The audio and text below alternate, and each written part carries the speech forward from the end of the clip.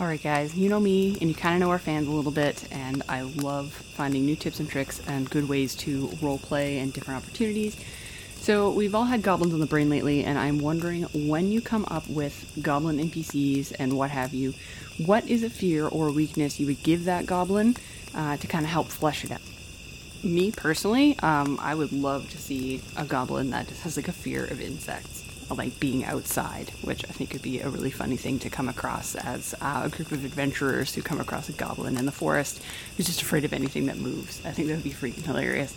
Anyways, what do you guys think? What fear or weakness to give a goblin NPC? Do we want to roll for this, Adam? Sure, why not? I got a natural 20. Well, then it doesn't matter what the fuck I got, so. So last week we mentioned briefly the Bolgons, and what are their names? The Bolgons. The weird Dolgons? Dolgons, that's the word. And the Dolgrums? Yeah. So we saw that there was that one like Dolgrim that had like the like 18 or the 8 arms and the 4 legs and the 2 faces and the mouths that are slapping together. It's just 2 arms and 2 legs. Sure.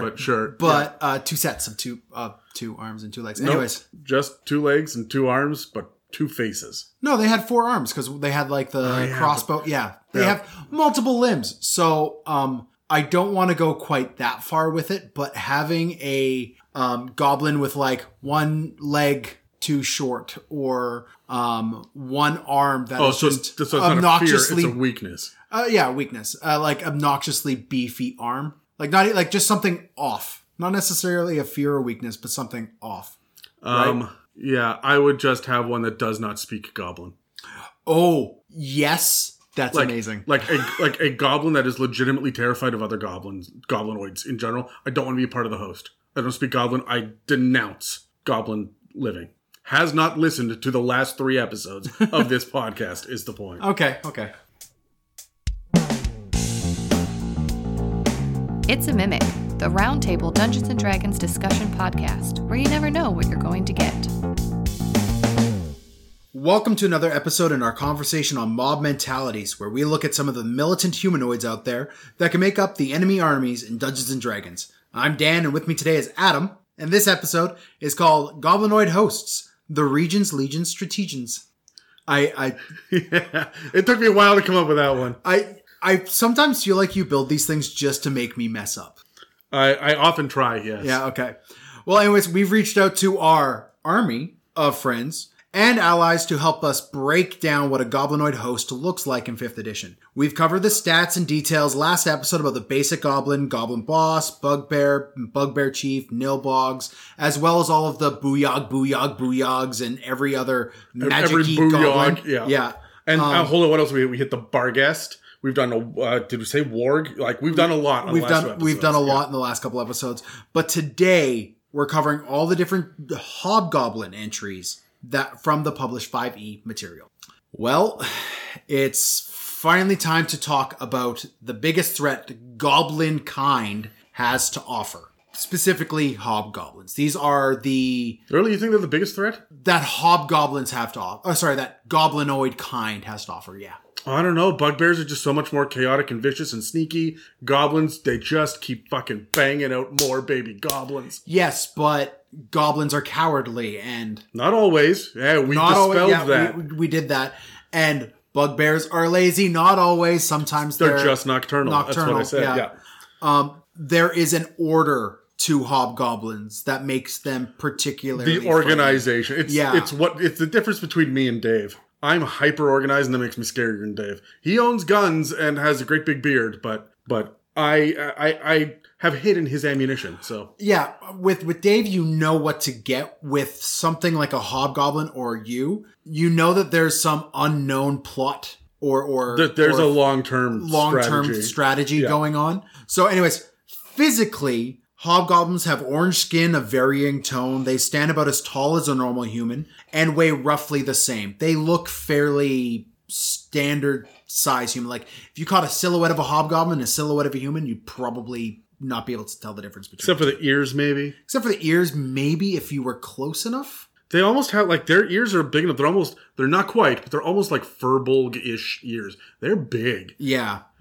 They also mature at the same rate as our baseline humans do. But where they differ from our baseline is their yellow to dark brown, dark vision granting eyes and wide, sharp-toothed maws reminiscent of our mischievous goblins when they finally glowed up. That's a thing, right, Adam?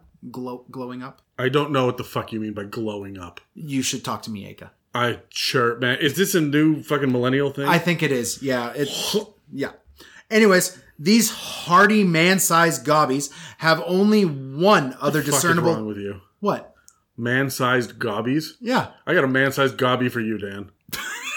Anyways, these hardy man-sized gobbies have only one other discernible difference to their features. Swing to the left. No, different colors. No, in the nose region. The males tend to have either a blue or a red nose, which to hobgoblins everywhere is a sign of virility and status and will often flare in color during combat or any exertion, like when our cheeks get red after a run.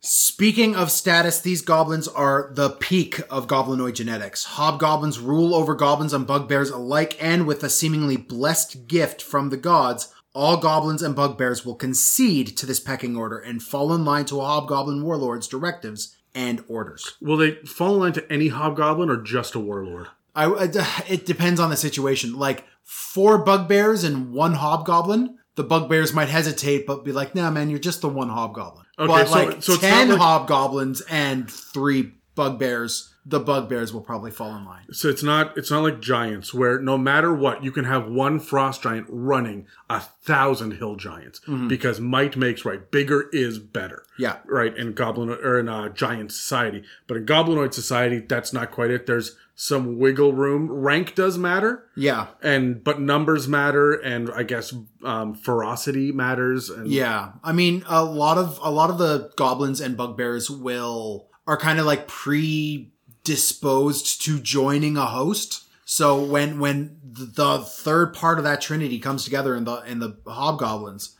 the utterings of a host being formed will probably draw the goblins and the bugbears in line. But if there's not enough hobgoblins to kind of really run it, probably not. Well, remember, there's someone above the hobgoblins, and that's Maglubiet. Yeah. And you don't want to fuck with that guy. Exactly. Maglubiet has seemed to have blessed these hobgoblins in some ways, though, because you see that they value discipline and martial prowess that their lesser cousins either don't have the time or the form to equally appreciate. So they just concede to the regimented hobgoblins. As for society of specifically hobgoblins, let's get into it. We'll talk specifically about how the host breaks down later. Right now, we're just talking hobgoblins. Sure. Okay? Or hobblegobbles. Hobgoblins, where did that come from? Hobblegobbles? Yeah. That's me in our regular campaign. Okay. At one point, I want to say Terry called a goblin a gobble. And then I went, oh, well, then we have hobblegobbles too. And that just stuck in my brain. And so every time a hobgoblin NPC shows up, I say the word hobblegobble. That is entirely me. Yeah. Yeah. It came up a couple times when we were playing, and I'm like, is that a thing? Well, I mean, I'm the guy who coined the Kaboblin, right? Which was the you have explained it 900 fucking times on the podcast. It's a great weapon. What? Anyways, amongst hobgoblins, hobgoblins as a culture are divided into legions. Amongst hobgoblins, rank and status are earned through force. Such hobgoblins who earn these ranks run the operation of the legion. Every hobgoblin has a rank and a role in the legion, and should you step from your responsibilities, your reputation and honor can be stripped from you either by your rank or your head. Either or. Legions are divided up into family groups called banners. These banners are also ranked, so a soldier from a lower ranking banner will follow the orders of a soldier from a higher ranked banner. Banners and legions also vary in size and build, each falling into whatever their role is. If any rank or banner becomes troublesome or useless, a hobgoblin warlord will wipe it clean from the legion for maximum efficiency. Holy shit. So they will just straight up knock out family trees. Yes. Yeah. If they fail their mission, Yikes. They're gone. Now, should any legions come together, they will often fight each other to compete for status. Is this like jousting, gladiatorial fighting, or are they like... No. This is very hard and brutal, and like 2 legions will kill each other if they are certain this is not the formation of a host. Okay, all right. So this is separate of a host. So what's a host? Oh, we'll get to it. We will get to what a host is. Anyways, so this really pans out to the point where like a moot, like a meeting of the legions, is destined to descend into violence if a particularly strong warlord is not at hand to command them all. Should that be, though, the formation of legions is a truly terrifying army, especially considering the strategic geniuses that hobgoblins are. That genius goes beyond that of your baseline human. That is until an elf is seen, however. Then, that genius, the tactics, the strategy, all of that will go out the window as all hobgoblins hate those evil pointy-eared assholes. Every breath of an elf is an affront to Maglubiet, and they will rush any elf to kill it first. That's cool. So, when you've got a goblinoid host that is attacking, the bugbears don't have a straight up like enemy. Yeah. Goblins though will go after the cleric. Yeah. Or anybody that is praying or displaying an emblem for another god in some way. Yeah. And the hobgoblins are going to target the elf. Yeah. So that's a great way to just like fuck with your party. Mm-hmm. Especially since elf cleric is a fairly common build. Yeah, and normally you don't see a whole lot of elven barbarians, right? Like your elves are rangers and rogues; they stay to the back. The idea that they're going to get charged should scare the shit out of them. There's this feel that elves are they're nimble, but they're not exactly hardy. They're kind of fragile. That's one of the things that frustrates me about 5th edition, by the way, just sidebar totally. I believe that your hit dice should be based upon the race that you are in. Goliaths should have a D12 hit die. Halfling should have a D6. Hot take, that's just me, but I don't think it should be up to casters versus physical. I know why they did it for game design statistics, but I just don't think it makes any sense with the lore. The idea that there's a halfling barbarian that at level 2, so like early in the career, just can out fucking like constitution its way past a Goliath, wizard. Just it seems fucking stupid to me. I completely agree with you. However, there is a fix for this, and it is found in Pathfinder 2. So there's no fix for this, and we don't need to talk about it anymore. We are just going to mention this real quick. You may. I am zoning the fuck out. You wave your hands when it's time for me to come back. Okay. Pathfinder 2 does have a system where hit points are generated from both the race and the class. However, Pathfinder removed a lot of the dice rolling and randomness to character creation, so it gives you a static, like a goblin will give you 6 total hit points, and then you'll get a barbarian, which will give you another 10 hit points on top of that, giving you a starting hit point of 16. And then from then on out, your class determines. If there's some way to homebrew that into a modern 5e game, then sure. I'd like to see that. I don't know exactly how that would work and still be balanced. But I agree with you. Having your race mean nothing to the amount of hit points, unless you're a hill dwarf, I think it is. Mountain dwarf. Whatever one gives you plus 1 hit point per level. Yeah. Yeah. That's the only one that does that. Yeah. So I just think with like the hollow bones of an Aarakocra, you should be squishy. Yeah, I completely agree. A Locatha barbarian should not be able to take more damage than a fucking orc ranger. No, I agree. Back to hobgoblins. Right. Okay? Hobgoblins. Specifically the legions. Legions, it may really sound like legions are going to be in constant war. They're really not. Although that is their main goal, sometimes a legion has to plan, build, and prep. This leads to things like a passion for animal husbandry, for example. Not that kind of husbandry. Hobgoblins will domesticate oxen and horses Put as lipstick pack on animals, them and shit too.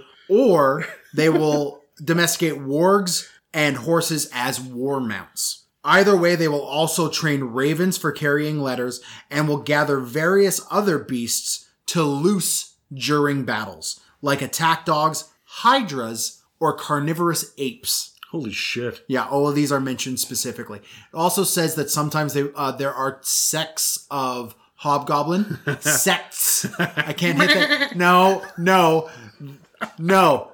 There are groups of hobgoblins. There are banners of hobgoblins that will ride carnivorous apes as mounts into battle. Not even touching it. Yeah. I'm not even, let me go ride my husbandry ape. A legion on the move, however, will raid and target areas of strategic wealth, whether through resources or whether they're positioned well. They will then set up battlements and strongholds to then expand their conquest forth. But they're smart. They will recon nearby targets before gathering the legion and attacking. If their target is another stronghold, for example, they will properly siege it, cutting off supply lines and escape routes because a starved enemy is easier to kill than a hardy, well-fed one. If the defenses of a looted stronghold are good, they will then be approved upon with some of the most vicious war machines and defensive measures. It is important to realize that a hobgoblin's life revolves around the concept of war. They are inspired by the romantic visions of war and nonplussed by the horrors of it. So A hobgoblin, horrors. There's Horrors. Second Horrors. syllable, horror. Yeah. A hobgoblin will never run from battle because they believe the axe in life will translate to their death, and a coward has no place in the great eternal war. Now, do you think that that's just indoctrination from Maglubiot? Or is that just like ingrained in I think it's hobgoblin ingrained in their culture. Okay. We'll talk about hobgoblins as player characters later, but some of the things they get really lean towards this heavy martial bravery focus. Yep. Right? Okay. But you mentioned Maglubiet, and it's kind of in this aspect you do see that hobgoblins are nearly fanatical worshippers of specifically Maglubiet. Now, they've still got a couple of gods that are still alive. They do, and we'll talk about them in a minute. But those gods specifically are like generals of Maglubiet and point the hobgoblins toward. They are definite seconds to Maglubiet. Yeah. So, it's interesting to me that the goblins who run in fear of Maglubiet got one god plus the Nilbog, right? But just the one who enslaves. Yeah. The bugbears who, have to be kind of whipped into shape and whatnot, they still have two gods that are alive. But the hobgoblins who are just like fanatical, like Maglubiet followers, they promote him all the time. They actually kept a few of their pantheon. You can tell that Maglubiet favors them and favors strength and brutality. Yeah. And I'm not going to say cruelty necessarily. Yeah. But a lack of compassion, let's say. Yeah. Well, you really see that hobgoblins they're a conquesting horde. So with the D? They're not, yes, that's with the D. I bet it is. They're not necessarily there to terrorize a realm. Like, they don't burn down the villages after they raid them. They keep them up and keep the people inside. They're there to be rulers. Yeah. Yeah. Right. It's the act of war. A hobgoblin isn't there to destroy a village that poses no challenge to them. Unless it is on the march, or it's Unless part it's of the on strategy. the march, or it's got some sort of strategic value. But if there's a little podunk, mean-nothing village a day's ride out of the way that has no strategic value, no resource value, they're just going to walk by it. I also feel like if there's a small fledgling village with 6 houses and, a grain silo in the middle of farmland and whatnot, but there's one main road that comes down between them all, and it's almost like an extended family farmstead. Yeah. The hobgoblin army would walk down the road through and just bypass this. If there's nothing there to look at, it's just more background scenery. Whereas the bugbears would be like, fuck, I'm just going to go murder a cow and eat those 3 chickens. And then goblins are like, shiny? Yeah. Shiny, and can I kidnap you? Yeah. Yeah. It's not going to be that way with hobgoblins. So are hobgoblins slavers then? Yes and no. I think goblins kind of have this focus on slavery that Kagorbayog gives them. There's none of that really with hobgoblins, right? They do it because it's still kind of part of goblinoid culture. They don't need to. They have goblins. And that specifically is when a host forms, they task goblins with managing slaves. Sure, okay. Right? So goblins like the bottom bitch. Yeah, pretty much.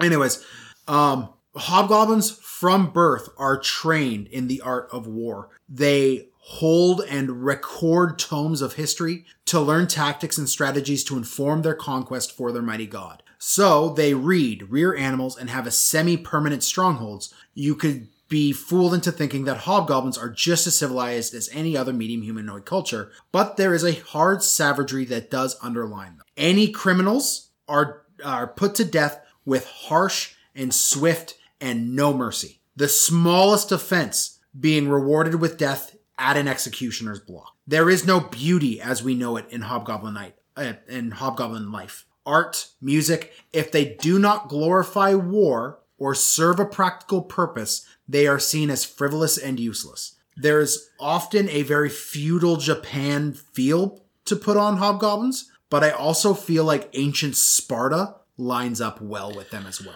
The only reason that I get a feudal Japan thing is, first of all, they talk about honor, but A lot of their art leads. yeah, their art really gives us a samurai kind of view. Yep. Except for one of them, which looks like a ninja, right? So that's kind of where you draw those lines. I've got a lot of them have like the samurai knot on top of their head, like the top knot. Like you do get those flavorings through the art, but you don't necessarily see that, with the exception of the word honor, anywhere in this breakdown. They feel more like Roman legions. They do feel like Roman legions in that respect, right? But in Rome, we saw that there was this heavy focus on philosophy and stuff. Unless it has to do directly with war or battle. Yeah, they just don't give a shit. They don't give a shit. Your bard is not going to talk you out of this one. Yeah, pretty much. Back to Maglubiet, who slew all but 2 of the Hobgoblin gods so long ago that even Hobgoblin legend lore has forgotten their names. The only 2 that exist are Nomagea, who is a stoic and merciless tyrant under that many hobgoblins will worship under Maglubiet. There's also Barg-Ivrek. Close.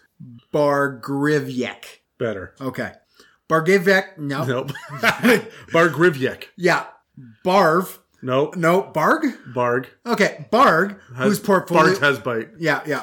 Whose portfolio involves discipline, duty, and order. Their relationship between these 2 are if we had Terry and Brad helming a series together. Not each other's first choice, but they will work with what they got. I don't know who I pity in that. Yeah, I want to watch that show. Yeah, I think Terry's going to be shocked at just, like, he's not the most perverted person in that duo. Yeah. And he like, his jaw will hit the floor and then Brad will take use of that. A lot of the other gods in the Goblinoid pantheon have been crushed under the Iron Fist of Maglubiet. But the Hobgoblin pair are far more free to influence the Hobgoblins as the Hobgoblin way of life pleases the warlike Maglubiet. Maglubiet. I said it right that time. Maglubiet is glue in it. Maglubiet. You spelled it wrong in your notes, Dan. It's Maglubiet. The L's before the U? Yes. Dang it. All right.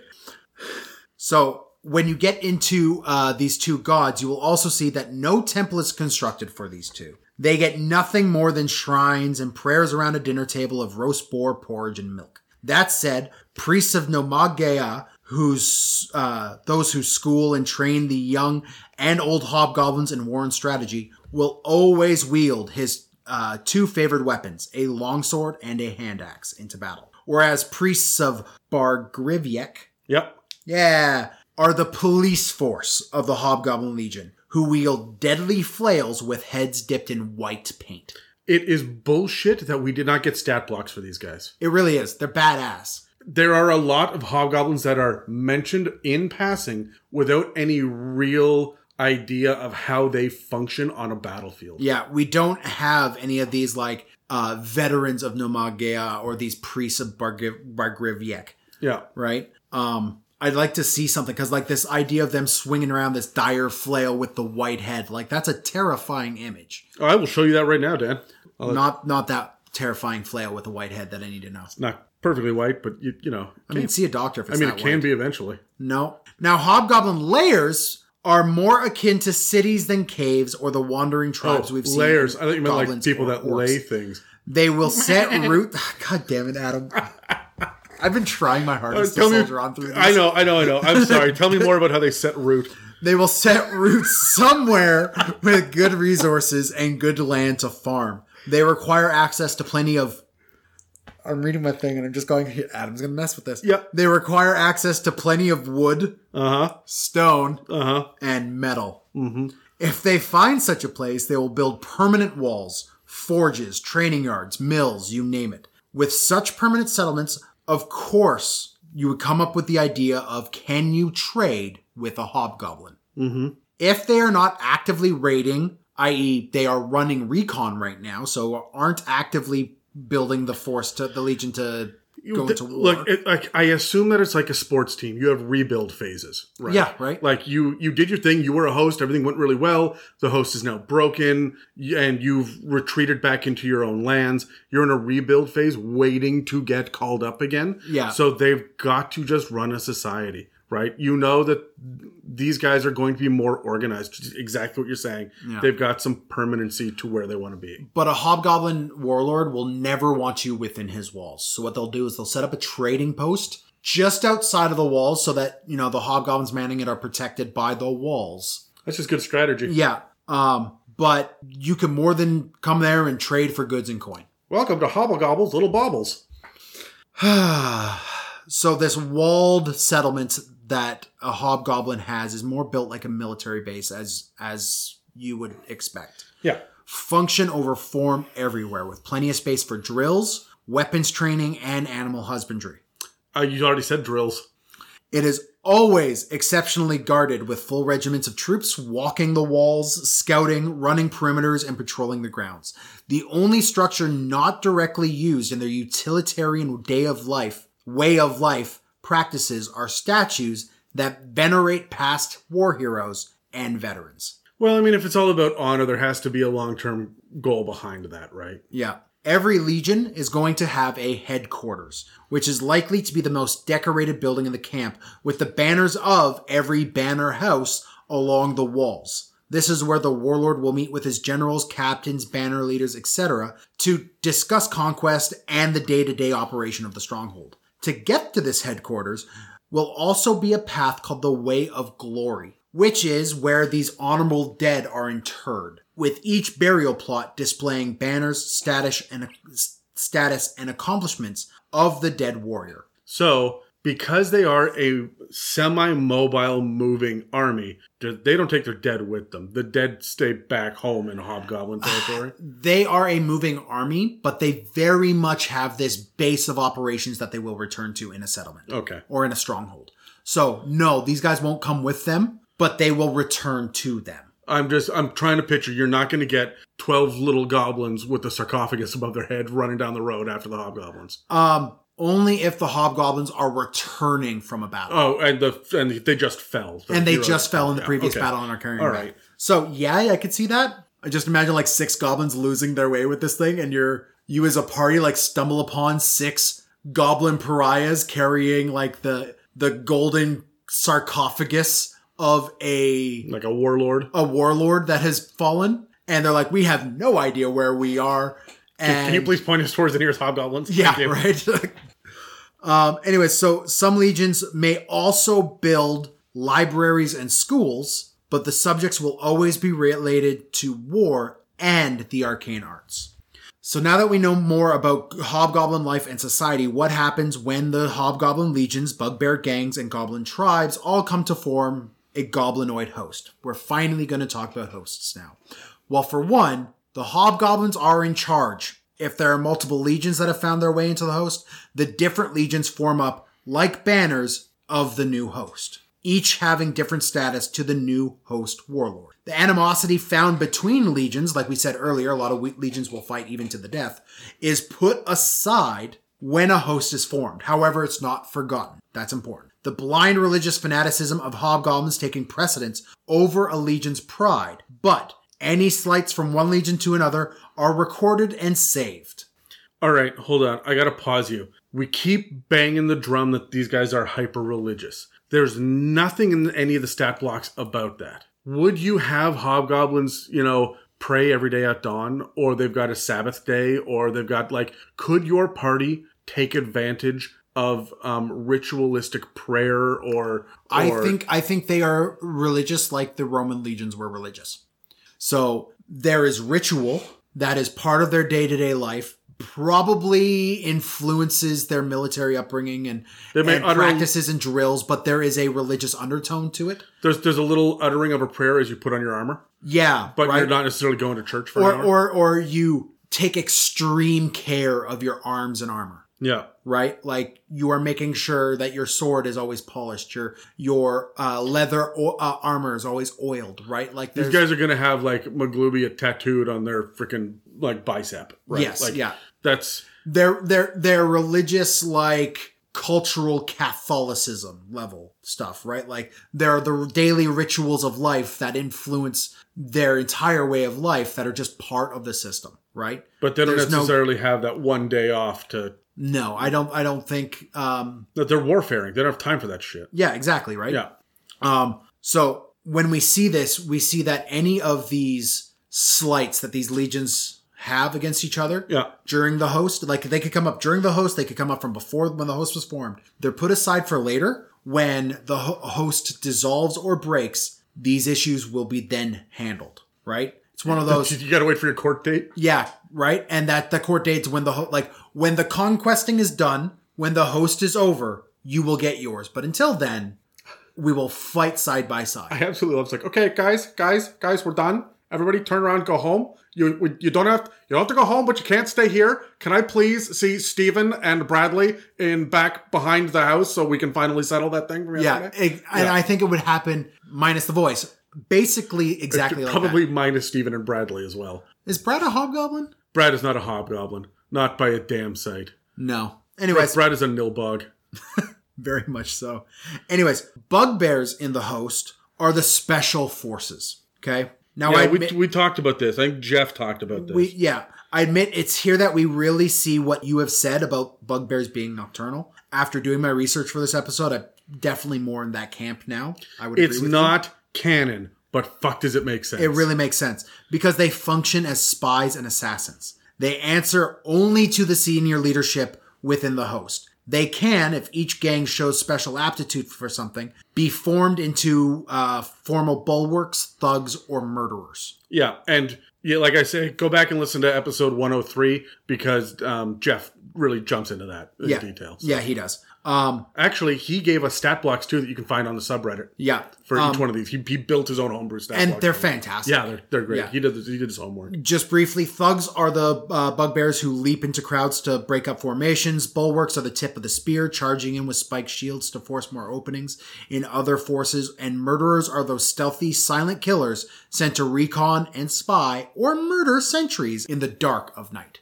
What's interesting to me is that we've kind of doubled up on that. We have these non-statted up bugbear assassins, but later in this episode, we're going to get into the hobgoblin assassins. Yeah.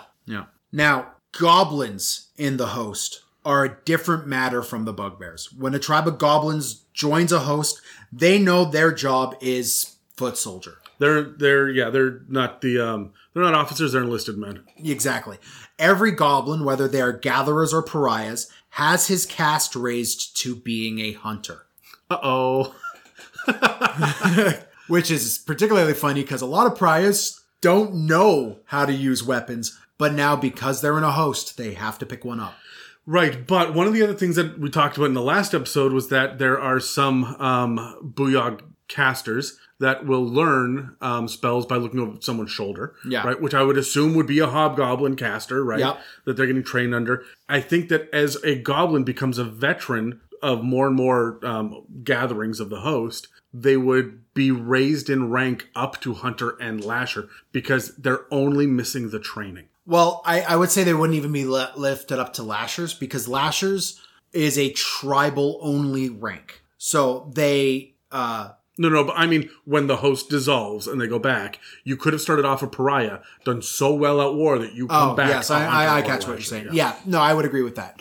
A lot of the lashers who come in will still be kind of in charge of the the goblin tribe, but that is mainly, they are the talking point. They're the middlemen. They're the middleman between the hobgoblins and the rest of the goblins. Yeah. Okay. The lazy, brutish, pothead bugbear or incompetent, uncoordinated, ill-fitted armored hobgoblin has dominion over the biggest goblin chief. Oh, yeah. Low end of the totem pole. Yeah. The biggest goblin is still lower than Still lower than the lowest bugbear. Yeah. Right? Goblins aren't dumb to this fact and lose all of their humor and mischief in resignation that they are the front line and thus may soon be drafted into Maglubiet's war. Yeah. Yay, I said it right. Yes, you said it right. They are the fodder of the host. They manage the slaves, the animals, or perform as sappers. which I imagine is just a goblin strung up with some hobgoblin explosives and sent running at a wall Helm's Deep style. I mean, maybe. When I think of sappers, I don't know what that means, so I thought that's sapping, and I'm just sitting there. Is that like a fluffer for the goblinoid host? No. No? No, not They're quite. like, oh no, I got Nope. a sap now. No. After the goblins, the only other additions to the host are literally anything else. Wolves, That's good. wargs, Yeah. Way to narrow it down. ravens, ogres. An example of a tamed hydra with goblins riding each head that direct the beast by controlling the view of its blinkered eyes is in Volos. I'm also a fan I mean, of... there's not a stat block for it, but it's mentioned. It's mentioned. I'm also a fan of the carrion crawler ridden by goblins in a row led by a lantern on a stick.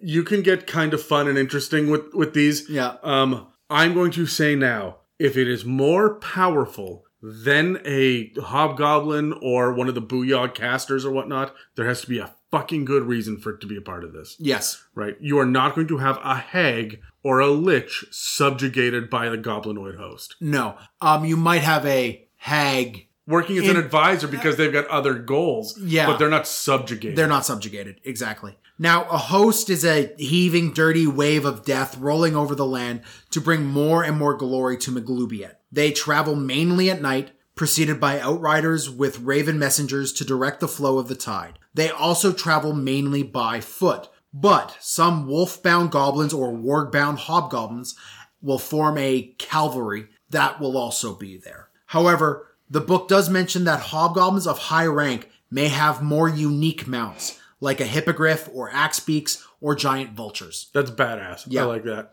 You'll note that bugbears aren't listed with mounts, and that's mostly because they don't ride them typically. The closest they will do is ride in the howdah of an elephant or hydra or other enormous beast with a crew of their bros, reserving their energy for the battle ahead, dude. They are kind of bros, aren't they? Yeah. Like, bugbears are kind of frat boys. Yeah, I'm getting more and more like they're just nocturnal frat boys. Yeah, they just party all night. But they're like that bad frat where if you piss them off, they will murder you and bury you in the woods somewhere. They're like a 1980s fucking bad movie frat. Yeah, right? Yeah. Where the nerds are the protagonist. They're like the frats in Revenge of the Nerds. I have trouble referencing Revenge of the Nerds with any sort of happiness whatsoever. There's a creepy amount of sexual assault that's supposed to be jokes. There really is. Yeah. So that is one of the franchises that I'm glad has just died off. Also, nerds run the world now, so what are we getting revenge for? Being awesome? We don't need revenge for that, Dan. We just do it naturally. I guess that's true. Anyways, when a host stops, it is for rest, but not for recreation. A war camp is erected as a place for the whole host to be based from before they move on. If not just reusing a war camp from a previous host or the ruins of a conquered fort, the hobgoblin warlord will make slaves, goblins, beasts, whatever, dig a massive trench in a circle, only interrupted by paths for gates in and out of the camp. This circular form will be how the camps are almost always built, because inside this ring, palisades, gates, and towers form a protective ring around the camp. Inside these walls and gates, the camp is split, much like a hobgoblin stronghold would be. A central command center is built in the middle of the camp, functioning as the headquarters mentioned earlier. Elite bugbear bodyguards stand post at the entrance to this building, and a goblin jester is almost always employed to avoid the appearance of a nilbog. Yeah. If a camp has no rookery or library, these functions can be found at the command center. As for the feet on the ground, you will have barracks erected for hobgoblins, dens for bugbears, and hovels for goblins. Barracks will be the most spacious and well appointed in the war camp, with each banner of each legion typically taking the duty of constructing their own lodges. Bugbear dens will be scattered throughout the entire camp, basically wherever a group of bugbears deems a good place to dig a ditch and settle in. Goblin hovels, on the other hand, are placed where the hobgoblins tell them to place them. It's often kept by where the slaves and animals are, in a roundish tent, so that the goblins can always keep an eye on the slaves and animals. Yeah, makes sense. Okay? Also present in the camp, if it does have one, will be this library, if the camp is big enough. Which will be the collected tomes of the area they are conquesting through to understand the history, while also giving the hobgoblin mages somewhere to work. Several pens and pits will also be set up to store the slaves and beasts of the host, and are kept under the watchful eye of the goblin hovels. Members of the war camp are expected to maintain and care for themselves mainly, but supply wagons equipped with tools, replacement gear, and other non-perishables are strewn throughout the camp as well. Finally, and maybe most importantly, each camp will have a block, or rather the block. The block is the Executioner's block, where worship to Maglubiet, whose favored weapon is specifically an Executioner's axe, takes place. This is often raised up in a wide courtyard and is never cleaned of the blood. Those who worship forbidden gods or are caught breaking the rules of the host or are shirking in their duties will serve as sacrifices to the goblinoid god on this block. Near the block will be an ascending weapon stand displaying the favored weapons of the various goblinoid gods still alive, but Maglubiet's axe is always on top. Below come Nomagea's longsword and hand axe, Bargrivyek's white-headed flail, the red-yellow whip of Kurgorbayag. The bugbear deities have no weapons on these walls, but instead will have a litany of heads on pikes, with eyelids removed and mouths open. So what is the goal of a host? Well, the gaining of territory. Conquest, pure and simple. This isn't the raiding of orcs or the skirmishes of a broken-up host. This is the directed gathering of land and slaves for the glory of Maglubiet. They hold no interest in wanton slaughter, unless they come to elves, that is, so as to retain the population to subjugate and generate more resources for the host. Those who do put up any resistance are swiftly dealt with, however, and if a host can string together victories and claim enough land, they can often become a nation to themselves, an empire led by goblin interests. But it will only last as long as the victories do. If life stagnates and the conquesting stops, a host will disintegrate into its pieces, and all will go their own ways until the next host forms. They will also let some of those aforementioned offended legions finally exact justice on the offending legions. It'll let the goblins go back to base natures, causing mischief and shirking duties until the tribe is chased out. And also, if they think they could get away with it, in a fractioned host, a bugbear gang will take a few heads and make their leave. I imagine that if the hobgoblins left before the bugbears did, any goblins left behind are in for a bad time. Oh, yes. Yeah, for sure. I mentioned that slaughter isn't necessarily the goal of the host. It's pronounced slafter. It's not. This is true because the hobgoblins know that the established communities have established methods, and so long as those communities don't go against the hobgoblin warlogs. Warlogs. I got a warlog. So as long as those communities don't go against the warlord's strict rules, those communities are permitted to continue their methods. A host could even come to respect some of those traditions and laws in a conquered land if they aid in the pacifying of the masses under their control. Enterprising and ambitious people in the subjugated masses may even gain power and standing gifted by the hobgoblin warlord for aiding the host in its goals, often at the cost of favor with their own people. Where this line is drawn, though, is religion. Any representatives or buildings of gods not deemed harmless, like a fertility or harvest god,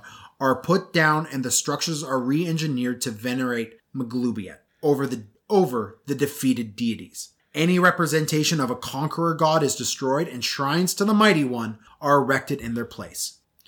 Now that we're done discussing these brutal leaders of the goblinoid host, let's move on to the breakdowns from the folks out in the field. If you want any more information, be sure to check out the previous Mob Mentality episodes, as well as the first one we did months and months and months ago, episode 22, Goblinoids, Foes or Fools. But for now, this commercial. Hello, lovely listeners. Or as I like to call you all, my NPCs. Damn it, we're recording a commercial. Right. For those of you who aren't aware, we're currently in the middle of a massive project called The Many Roads to Amelia, where we're continuing our Call of Cthulhu series.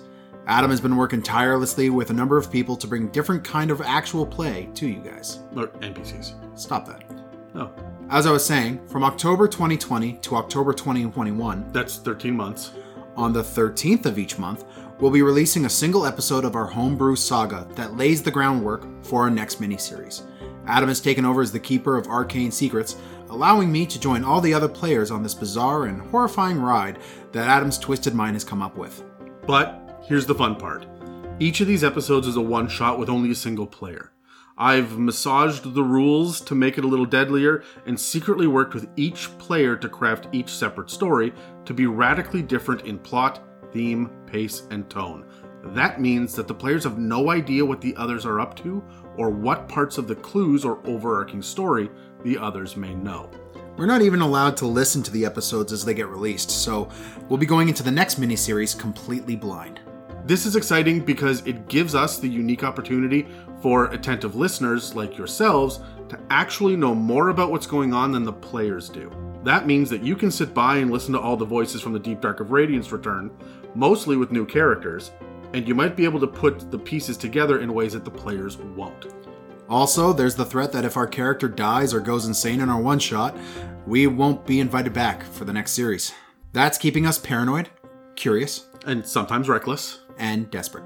So, tune in every month to listen to me and either Dan, Terry, Dave, Megan, or Mieka Or Brad, or the 5 new voices. as we whittle down the list of survivors and take a look at what mysteries and horrors are slowly unfolding in Northern Canada, Southern America, and subterranean Egypt. There are many roads to Amelia, and you are invited to walk them all with me over the next year. Just check the It's a Mimic feed on your favorite podcast provider for a new episode on the night of the 13th each month. Until then, let's jump back into the episode. So, can you give me a hint because I'm recording this commercial with you? Yes, I could, but I won't. I hate you. I know. Welcome back. Now, remember, we're talking about hobgoblins here, so as many of you may have figured, they're all going to be medium humanoids. Also, while goblins are neutral evil and bugbears are chaotic evil, hobgoblins are, drumroll, lawful evil. I mean, according to their stats, right?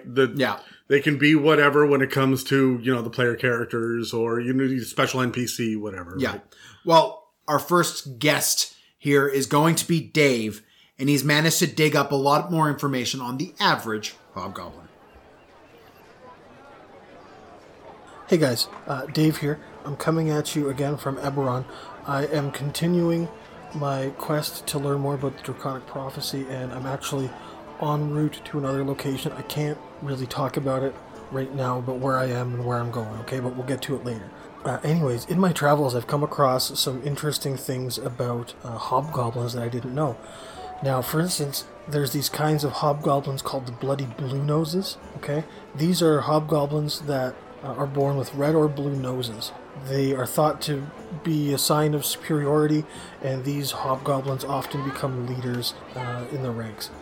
Now, the noses can also, maybe blushes, I'm not sure that's the right word, but, they change color when experiencing extreme emotion. Blush. Let's go with blush. Now, the other kind of hobgoblin that I thought was really interesting was the Warborn. Now, in hobgoblin society, it's frowned upon procreating while out warring, okay? So the idea is that they save their effort and energy for battle. And in fact, if they break this rule, they can be executed for it. Now, sometimes when the female hobgoblins join an army, they are already pregnant, and when they are out roaming, not necessarily in the heat of battle, but when they're away and fighting, when they're warring, they give birth to a child, and this child is known as a Warborn. These kids are used as symbols to rally the troops. They're just very symbolic for the warrior culture that is hobgoblins. Now, a regular old hobgoblin is actually not that difficult. They're half CR, but their armor class is 18, which can be pretty intimidating and hard for a small first or second level party to get past. However, they do only have 2d8 plus 2 hit points.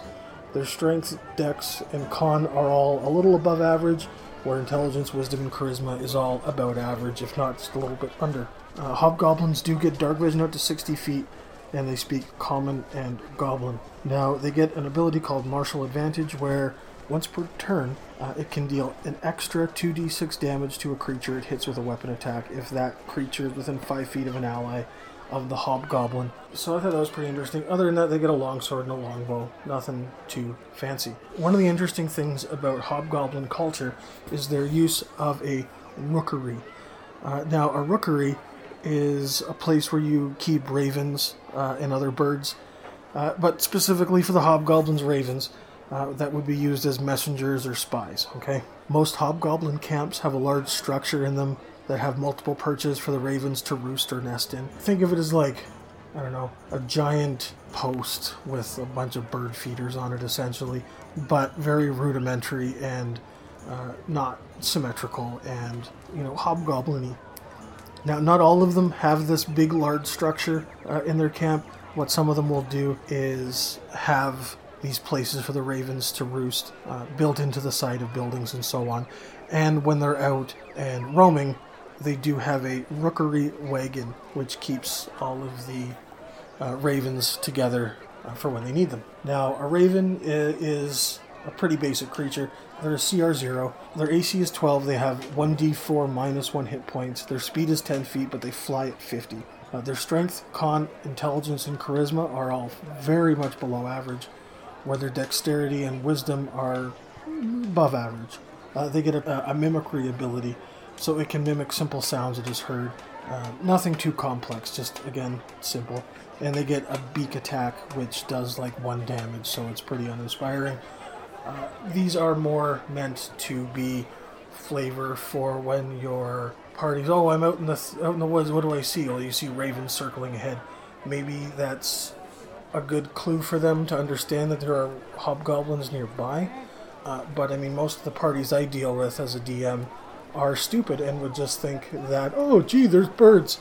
Let me tell you, if I'm a DM and I'm describing something, it's probably not just for flavor. I like to use these opportunities to present purpose and more background to it. That way I can explain things away later. Oh, well, how did they know we were doing this? Well, because of this. And it allows them to think a little more critically in the future, which, let's be honest, is a skill that a lot of people could use, not just inside D&D. For the hobgoblins, I like the idea of the blue nose. Now, up in Canada, we have a province called Nova Scotia, and people there are called blue nosers. Alright, it's named after a ship. That's a long story, it doesn't really matter, but I think it's interesting. This appeals to me. I would use the bloody blue nose as an antagonist. These guys are looking for the goblin with the blue nose, or the goblin with the red nose, or maybe it's a regular color, but when he gets worked up it starts to glow blue, so they've got to find these hobgoblins and elicit emotion from it in order to figure out who it is and what it's doing. So I think there's a lot of stuff you could do with this. The idea of having the flesh change color is a unique ability that you don't often see in a lot of creatures, and it's something that I would definitely play with if given the opportunity to here with hobgoblins. Anyways, guys, I think I'm getting close to my destination, so I gotta go. I will catch you guys next time. Anyways, Adam, Dan, back to you. So, Adam, why do you think rookeries and ravens were included with hobgoblins specifically? Do you like ravens as spies, especially with no language?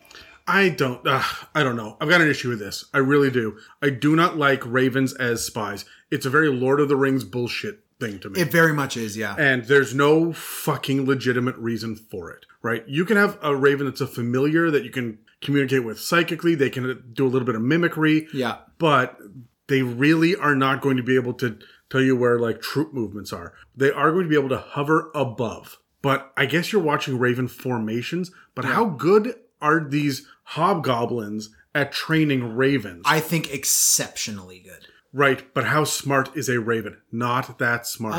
Not smart enough to be able to have 12 or 14. They're not going to all, like, hover in the form of a left-pointing arrow, right? They're not like that. Oh, yeah. But, I mean, they will be smart enough to fly in a circle over a threat or something like that, right? If you see more than 100 people moving at once, you fly in a circle, sure, but I bet they only have 4 or 5 different commands like that.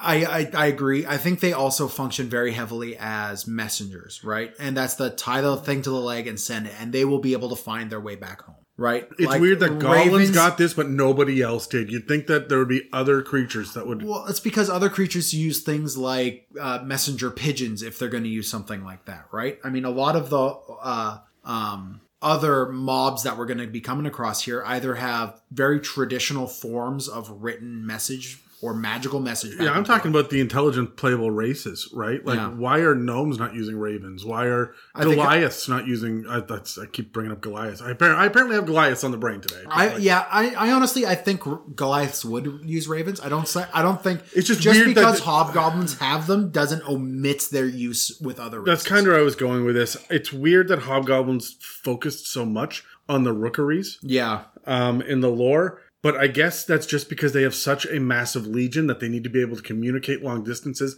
They don't have access to a whole lot of non-combat like spells and magics and whatnot. So I guess when you start to sit there and say, how do they function as a legion? When you reverse engineer, you start asking questions. Oh, ravens. And so they got an entry in here. It just felt weirdly out of place in the 5th ed lore. Yeah. No, But, I mean- you're not wrong. Overall, with general D&D lore, it fits pretty well. I just, frankly, I'm going to give them slightly more intelligent ravens that can communicate as well as a Kenku can.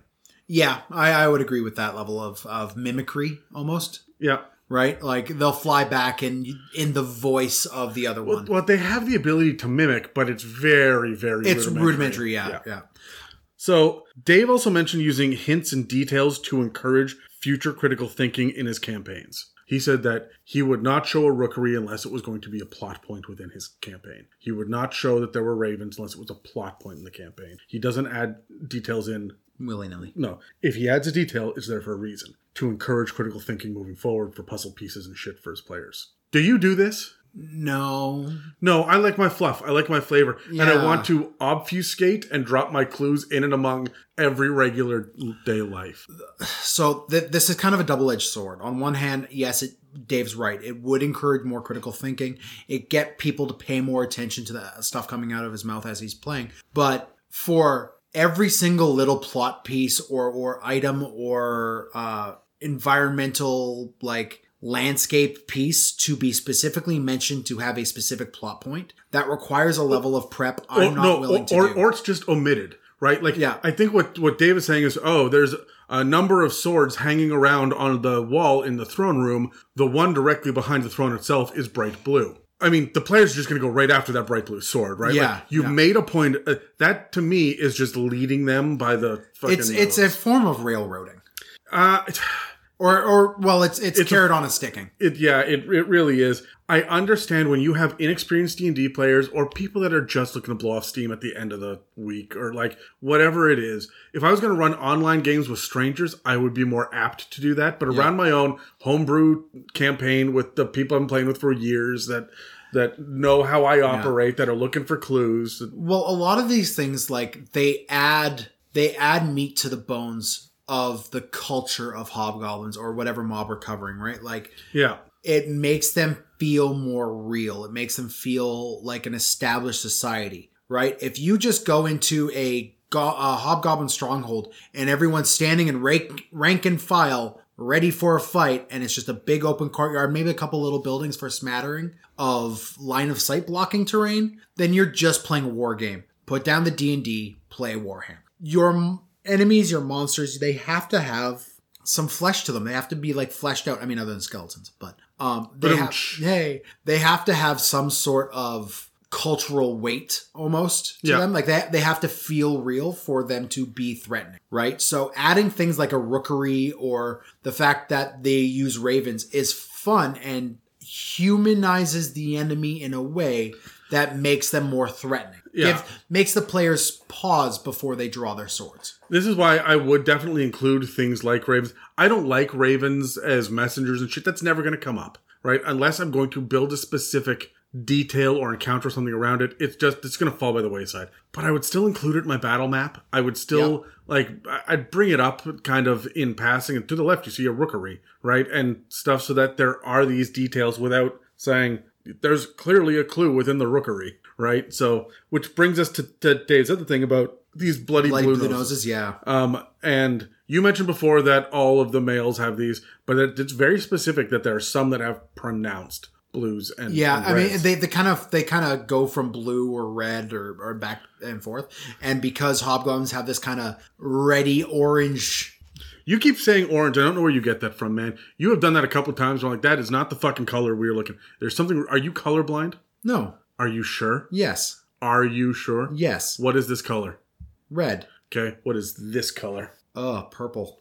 Yeah, it is. Anyway, so I just think that the idea of using the nose to signify that someone is special in some way, or like it's a unique leader, or you've got to go hunt down that guy, feels a little video gamey to me. It does. Right? Like the flashing item on the counter. In the Oh, background. it feels like that's where you punch the dude. Like that's the weak point. Yeah, it's the auto aiming feature just locks in on the glowing red thing on the chest. Yeah. But that's the trope that people are used to playing with. Dave is a big video gamer, so I think that's why he leans in that direction. Do you like that? Is that a useful tool? I mean, it is very much in conjunction with the discussion of rookeries, where I like having it. It makes them feel more fleshed out, makes them feel more real. So I like having this there. It would give no mechanical advantage. It may, if you take down one of those guys, the other hobgoblins might be a little bit more hesitant to attack you, or like they might just take that half step back, right? Like, but it's not going to have a big effect in the game. Unless you're hunting the guy with the blue nose down, right? Right. And that could very well end up with you looking into a hobgoblin war camp with 12 hobgoblins all with blue noses, and now you got to figure out which one it is. Yeah, but that's fine. And if that's going to be what your encounter is, and that's your mission for the session, that's cool. This is not stuff that I would inherently do. This is stuff that I think that people can lean on if they're... Dave says critical thinking. I want to say if the people that are around the table are not here for a strategy war game. Yeah. Right. Then hand feed them some of the answers using these tools and tactics. Yeah. There are details with every mob. They can be like, oh, sometimes it's like we mentioned in the Eric Cochran episode that came out. Some of them are eagles and some of them are parrots. Yeah. Just hit them with the thing they may not be expecting, or the unique version of it, so that they've got something they can focus on. Yeah. So with all of this focus on war, it's clear that hobgoblins will fall into different ranks in a militaristic style. We did mention that they do have their ranks earlier. Yeah. This is one of the very limited times that 5th edition actually gives us an actual breakdown of what the ranks are. Yeah, normally they will give you like chief, sub-chief, shaman. Yeah, and I mean, we read in... if you read in Ravnica, when you're looking at the different guilds, there's kind of ranks in there as well for each guild. But when it comes to this, it's very militaristic, and they've broken it down for us. So your base level hobgoblin is going to be a soldier. This is your main infantry. Do you use the base hobgoblin stat block for soldiers? Yes, yeah.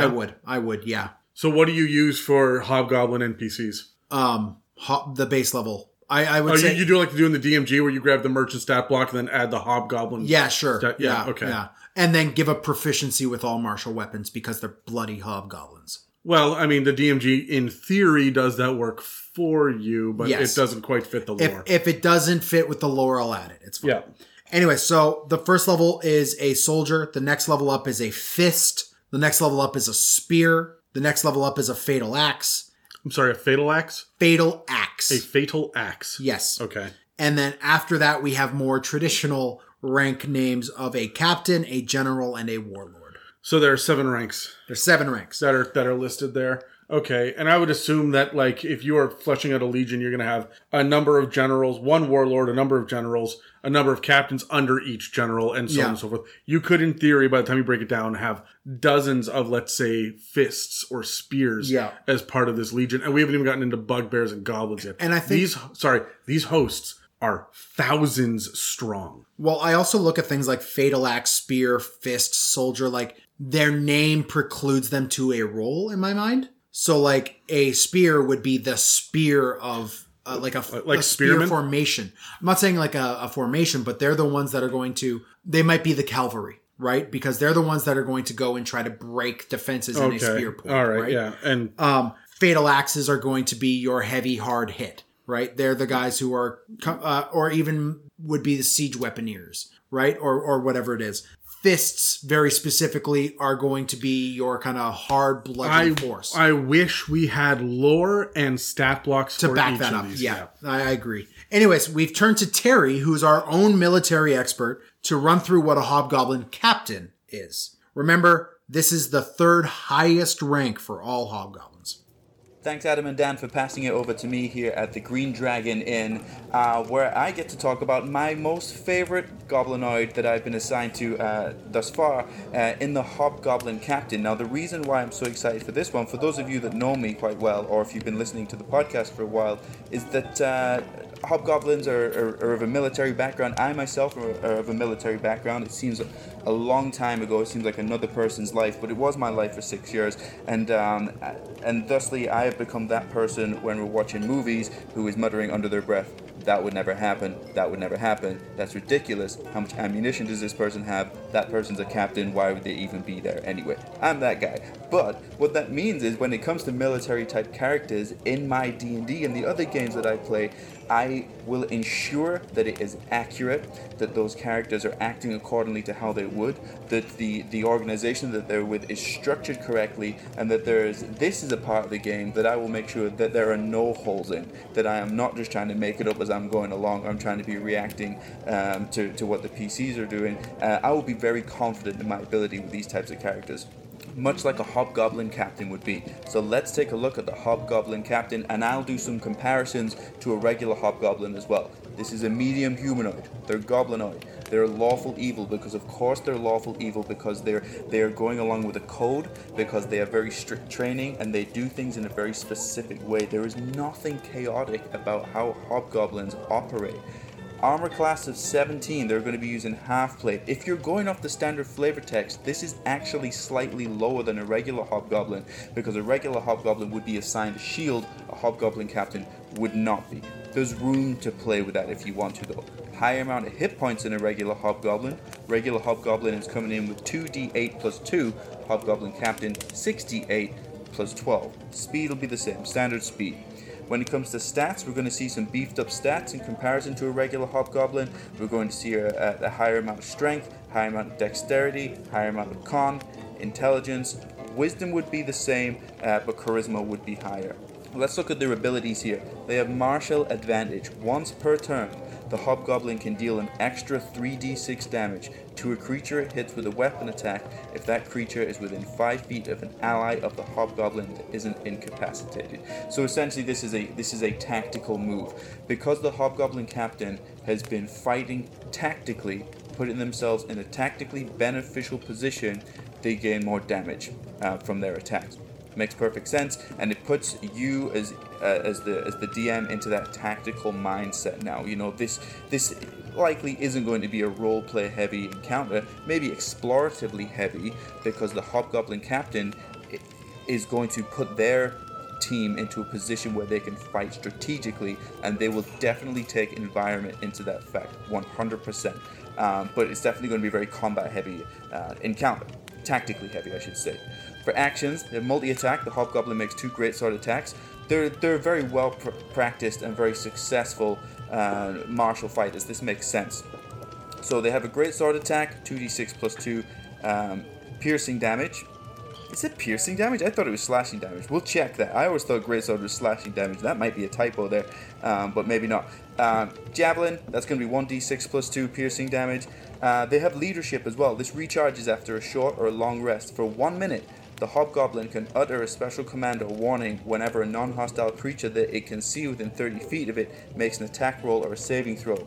The creature can add 1d4 to its roll provided it can hear and understand the Hobgoblin. A creature can benefit from only 1 leadership die at a time. The effect ends if the Hobgoblin is incapacitated. Okay, I'm going to talk to you about some unique ideas for Hobgoblin Captains. When it comes to military-like creatures within D&D, I'm telling you, from my perspective, it is your responsibility to do your due diligence on how these creatures might operate. This is a military-type creature. Everything is well-trained, rehearsed, practiced. There are standard operational procedures with how this person would act, and everything will be well thought out. From the environment, to the words that it uses, to how it controls its emotions, to how the soldiers, its other hobgoblins and goblinoids, will move on the battlefield. You should not be making this up on the spot. It should be thought out and rehearsed and done very strategically. Even if you don't care about military history or anything like that, you're nerds. Use lessons you've learned from playing chess or checkers or Warhammer, but use deliberate strategy and use it to the point of a fault as well. And I want you to think about things like the Romans. The strategy and the standard operating procedures of the Romans was the reason that they were so successful.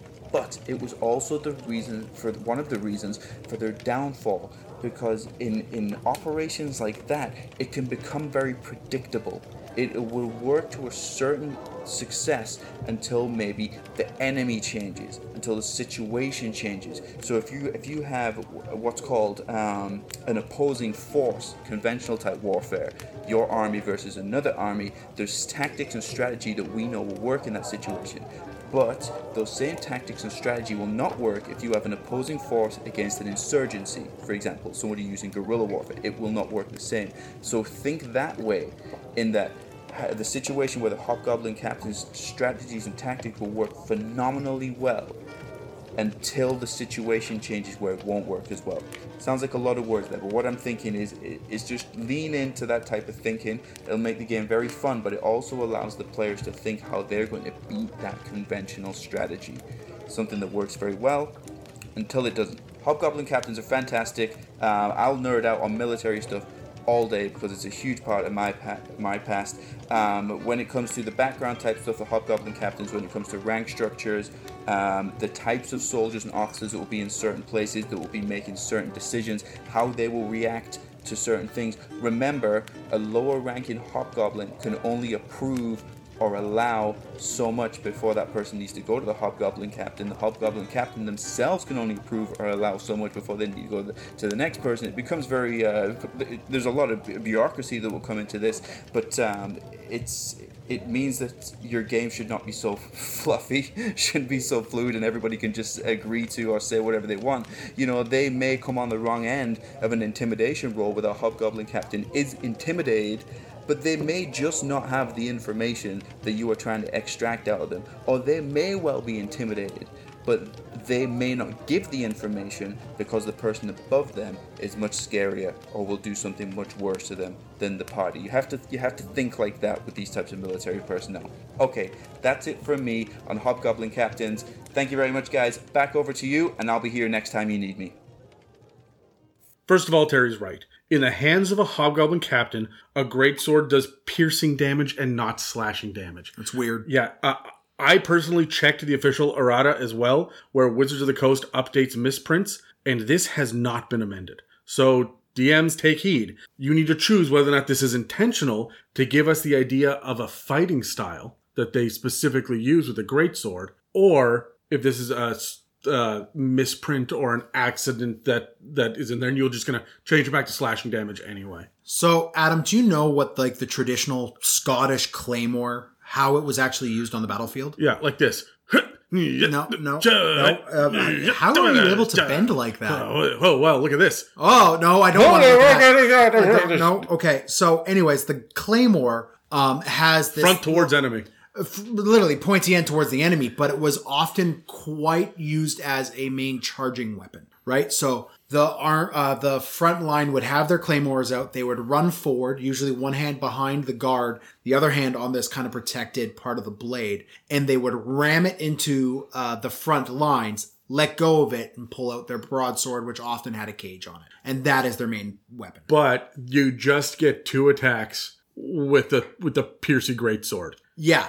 I mean, yes, I how Hobgoblin Captains do it doesn't really inform that. Like, maybe poke that one dude and poke another dude. Like, great swords are big weapons. I don't understand, like, this finesse that they have with them, but when you see how trained a Hobgoblin force is, it makes sense, right? Oh, yeah. Especially only for some Hobgoblins have this too. Yeah, and the third rank from top. Yeah, right? Which means like, they're pretty well trained. They're pretty well trained. Now, do you agree with Terry's assessment of Hobgoblin enemies relying heavily on strategy and tactics?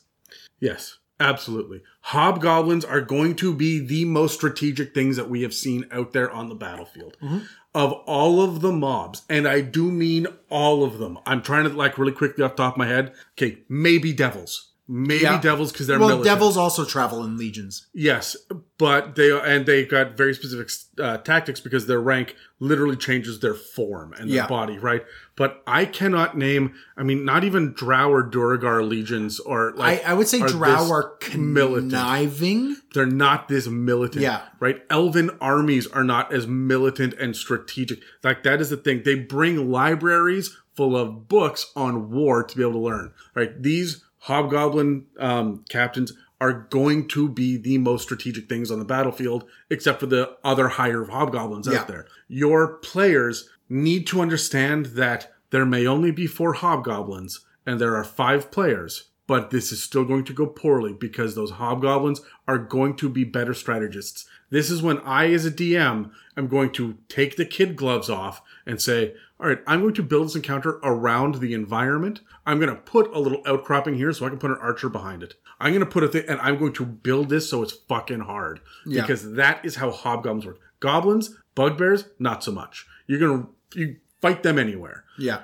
But for specifically Hobgoblins, this is when your DM gets to play chess. It will be incredibly difficult for your party, even the smartest members among your party, to surprise a Hobgoblin. But I will say this, Terry is also right in the fact that when a strategy works, a Hobgoblin will do it over and over and over until it's proven to have failed. So this is, I mean, it's like shooting at the Borg with the Eventually rotating. they get the They will learn the frequency and be able to block the phasers, right? Yeah. So then you have to go back to the drawing board and recalibrate the phasers and do it again, right? So you are consistently having to update your tactics. If the Hobgoblins are there and they're used to fighting a main force, but you guys come in stealthy or with extra weird magic with reverse gravity, that's going to fuck up the Hobgoblins. Your guys are going to win this round. Yeah. Next time, they'll have something for the reverse gravity or for the stealth or for whatever it is. They're kind of like Taskmaster from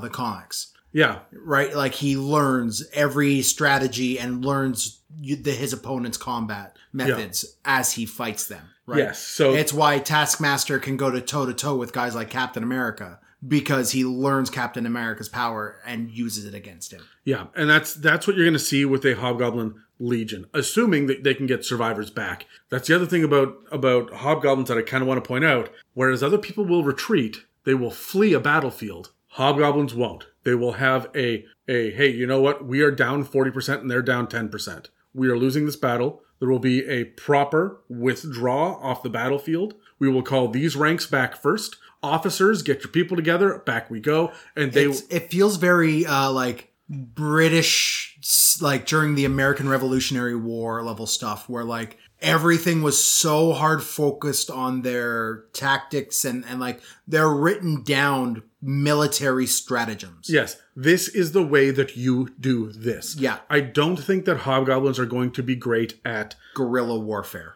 So they're going to get until that battalion, that banner has lots of experience, and then they will become good at it. Yeah. But no, I was going to say they're not good at spontaneity. They're not going to be able to adapt during the battle. Yeah. The bugbears will be fucking great at it. Yeah. The bugbears going to be like, oh shit, we're losing. I'm going to start throwing rocks, right? Like, hey, dickhead, over here. And they're just like whipping rocks at people, right? Yeah.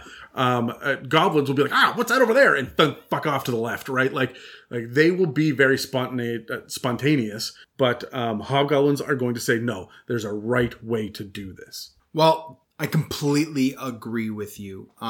And that is going to be kind of the avenue that your party is going to be able to attack at a Hobgoblin force. Remember that they are very rigid and set in their ways. This is the difference between the orcs were barbarians. These guys are fighters. Yeah. Right. And so that is the big difference that I run in my mind about the idea of military training. Yeah. Well, moving on, despite the 7 ranks of militaristic Hobgoblins, they only give us 2 stat blocks in 5th edition. 3 if you assume the average Hobgoblin is a basic soldier. Which I'm not sure I do, but okay. Okay. There is a lot of room for homebrewing between CR half Hobgoblin and the CR3 captain, but let's talk with James and jump even higher to CR6, where we have the baddest bat of all, the Hobgoblin Warlord. Hobgoblins operate in a legion, which is further broken into banners. In their society, all orders are to be followed without question, even if they are to result in the individual's death. If it's to bring home glory and honor to the legion or a particular banner. They show deference to their gods, such as idols of Nomagia, who receive a bow in all but emergencies. And if Mglabayet calls to war, they all answer. Though throughout the realms they are known as a violent and hostile race, who will take no insult. This has led to a very civilized and a large politeness amongst themselves in order to avoid insult and that insult being answered. Now I'm going to go into a bit more detail on the Hobgoblin Warlord themselves. These creatures have an AC roughly of about 20, because they wear plate mail and have a shield. Hit points are 13d8 plus 39 and a movement speed of 30. Their strength is fairly strong, dexterity is better than human, constitution also fairly strong, intelligence once again better than human, wisdom is average, they have a saving throws in wisdom, intelligence, and charisma, a dark vision out to 60 feet, and a passive perception of 10. The languages they know are Common and Goblin, and their challenge rating is about 6. Hobgoblin Warlords have a special ability called Martial Advantage. Once per turn, they are able to do an extra 4d6 damage to a creature it hits with a weapon attack that is within 5 feet of an ally of the Hobgoblin that isn't incapacitated. Hobgoblin Warlords also have multi-attack, 3 melee attacks or 2 javelins. For melee attacks, they have access to a long sword, which is plus 9 to hit, 5-foot range, does 1d8 plus 3 damage, or 1d10 plus 3 if used two-handed. They also have Shield Bash for plus 9 to hit, 5-foot range, 1d4 plus 3 if the target is larger or smaller, a DC 14 strength saving throw, or it will be knocked prone.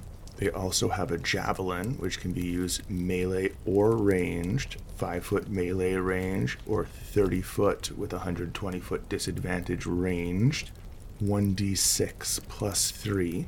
They also have a unique ability called Leadership that recharges after a long or short rest. It gives them the ability for 1 minute to see any non-hostile creature within 30 feet and add a 1d4 to its attack or saving throw. They also have the reaction called Parry. The Hobgoblin can add 3 to its AC against 1 melee attack.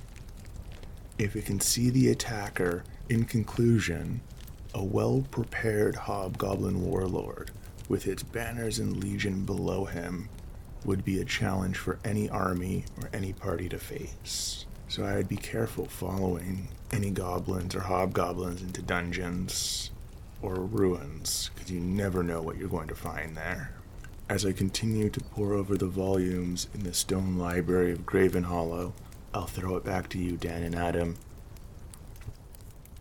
So before we go any further, here's another mob member with a shield and a versatile weapon. Remember, if you're going to use the bigger damage die, that means the Warlord is dropping his shield and his AC drops by 2 until he picks up his shield again. Yeah, I mean, they need to fucking say that somewhere in the... They don't. Yeah. Right? Versatile, if you're using the bigger damage, he's using 2 hands. He can't hold a shield. Like, come on, guys. Also, okay, what do you think the logic is behind the Hobgoblin not getting a shield when it's a captain in favor of the Greatsword and then adopting a shield again when it becomes a Warlord? Hold on. Does this indicate a shift in thinking, where captains are more offensively minded, but warlords see the benefit of balanced tactics? No. I think it has to do with rank. A warlord understands that he must survive to run the... So you don't think a captain... Yeah, but base Hobgoblin carries a shield. Yes, but a soldier carries a shield. Yes, but a captain will... Who pokes. Remember, he's piercing. Yeah. He's a pokey. Yeah. Also, I think shouldn't he have a fucking tower shield that he's poking around, right? Like, yeah, but then he couldn't use a greatsword. Yeah, I know, but I mean, it's still... this piercing thing drives me nuts. Anyway. I honestly think it's just the way a captain plays his role out in the Legion, in like the actual on the battlefield, is going to be at the tip of the spear. He's the guy leading his forces. He's the William Wallace, right? Like he's going to be charging first ahead of everybody else. And that requires him to have this big F-off weapon to start the point, right? The Warlord isn't going to be the first one in the fray. The captain will. The Warlord won't be. The Warlord's going to hang back a little bit. He knows he's got to run the strategy. He's running the forces. He needs to be able to lift that shield to block an arrow so he could command. Do you think that the Warlord would even be on a battlefield for smaller skirmishes? For smaller skirmishes? Hell no. He's only there for the giant big move. Today we siege that fort. Yes. I will be here to oversee this. Yeah. I see the Warlord maybe not having gained a little bit of pudge from inactivity because he's still a hobgoblin. He is still going to be like training and everything else, but he is aged. He might be a little bit slower. I disagree. I disagree 100%. CR fucking 6. All right. You need shit tons of magic to be any sort of goblinoid that can come close to a hobgoblin. Fair warlord. enough, yeah. These guys are Tywin Lannister. Yes. They are sitting there. You're right. They're a little bit older, but they will fuck you up on a battlefield. Yeah.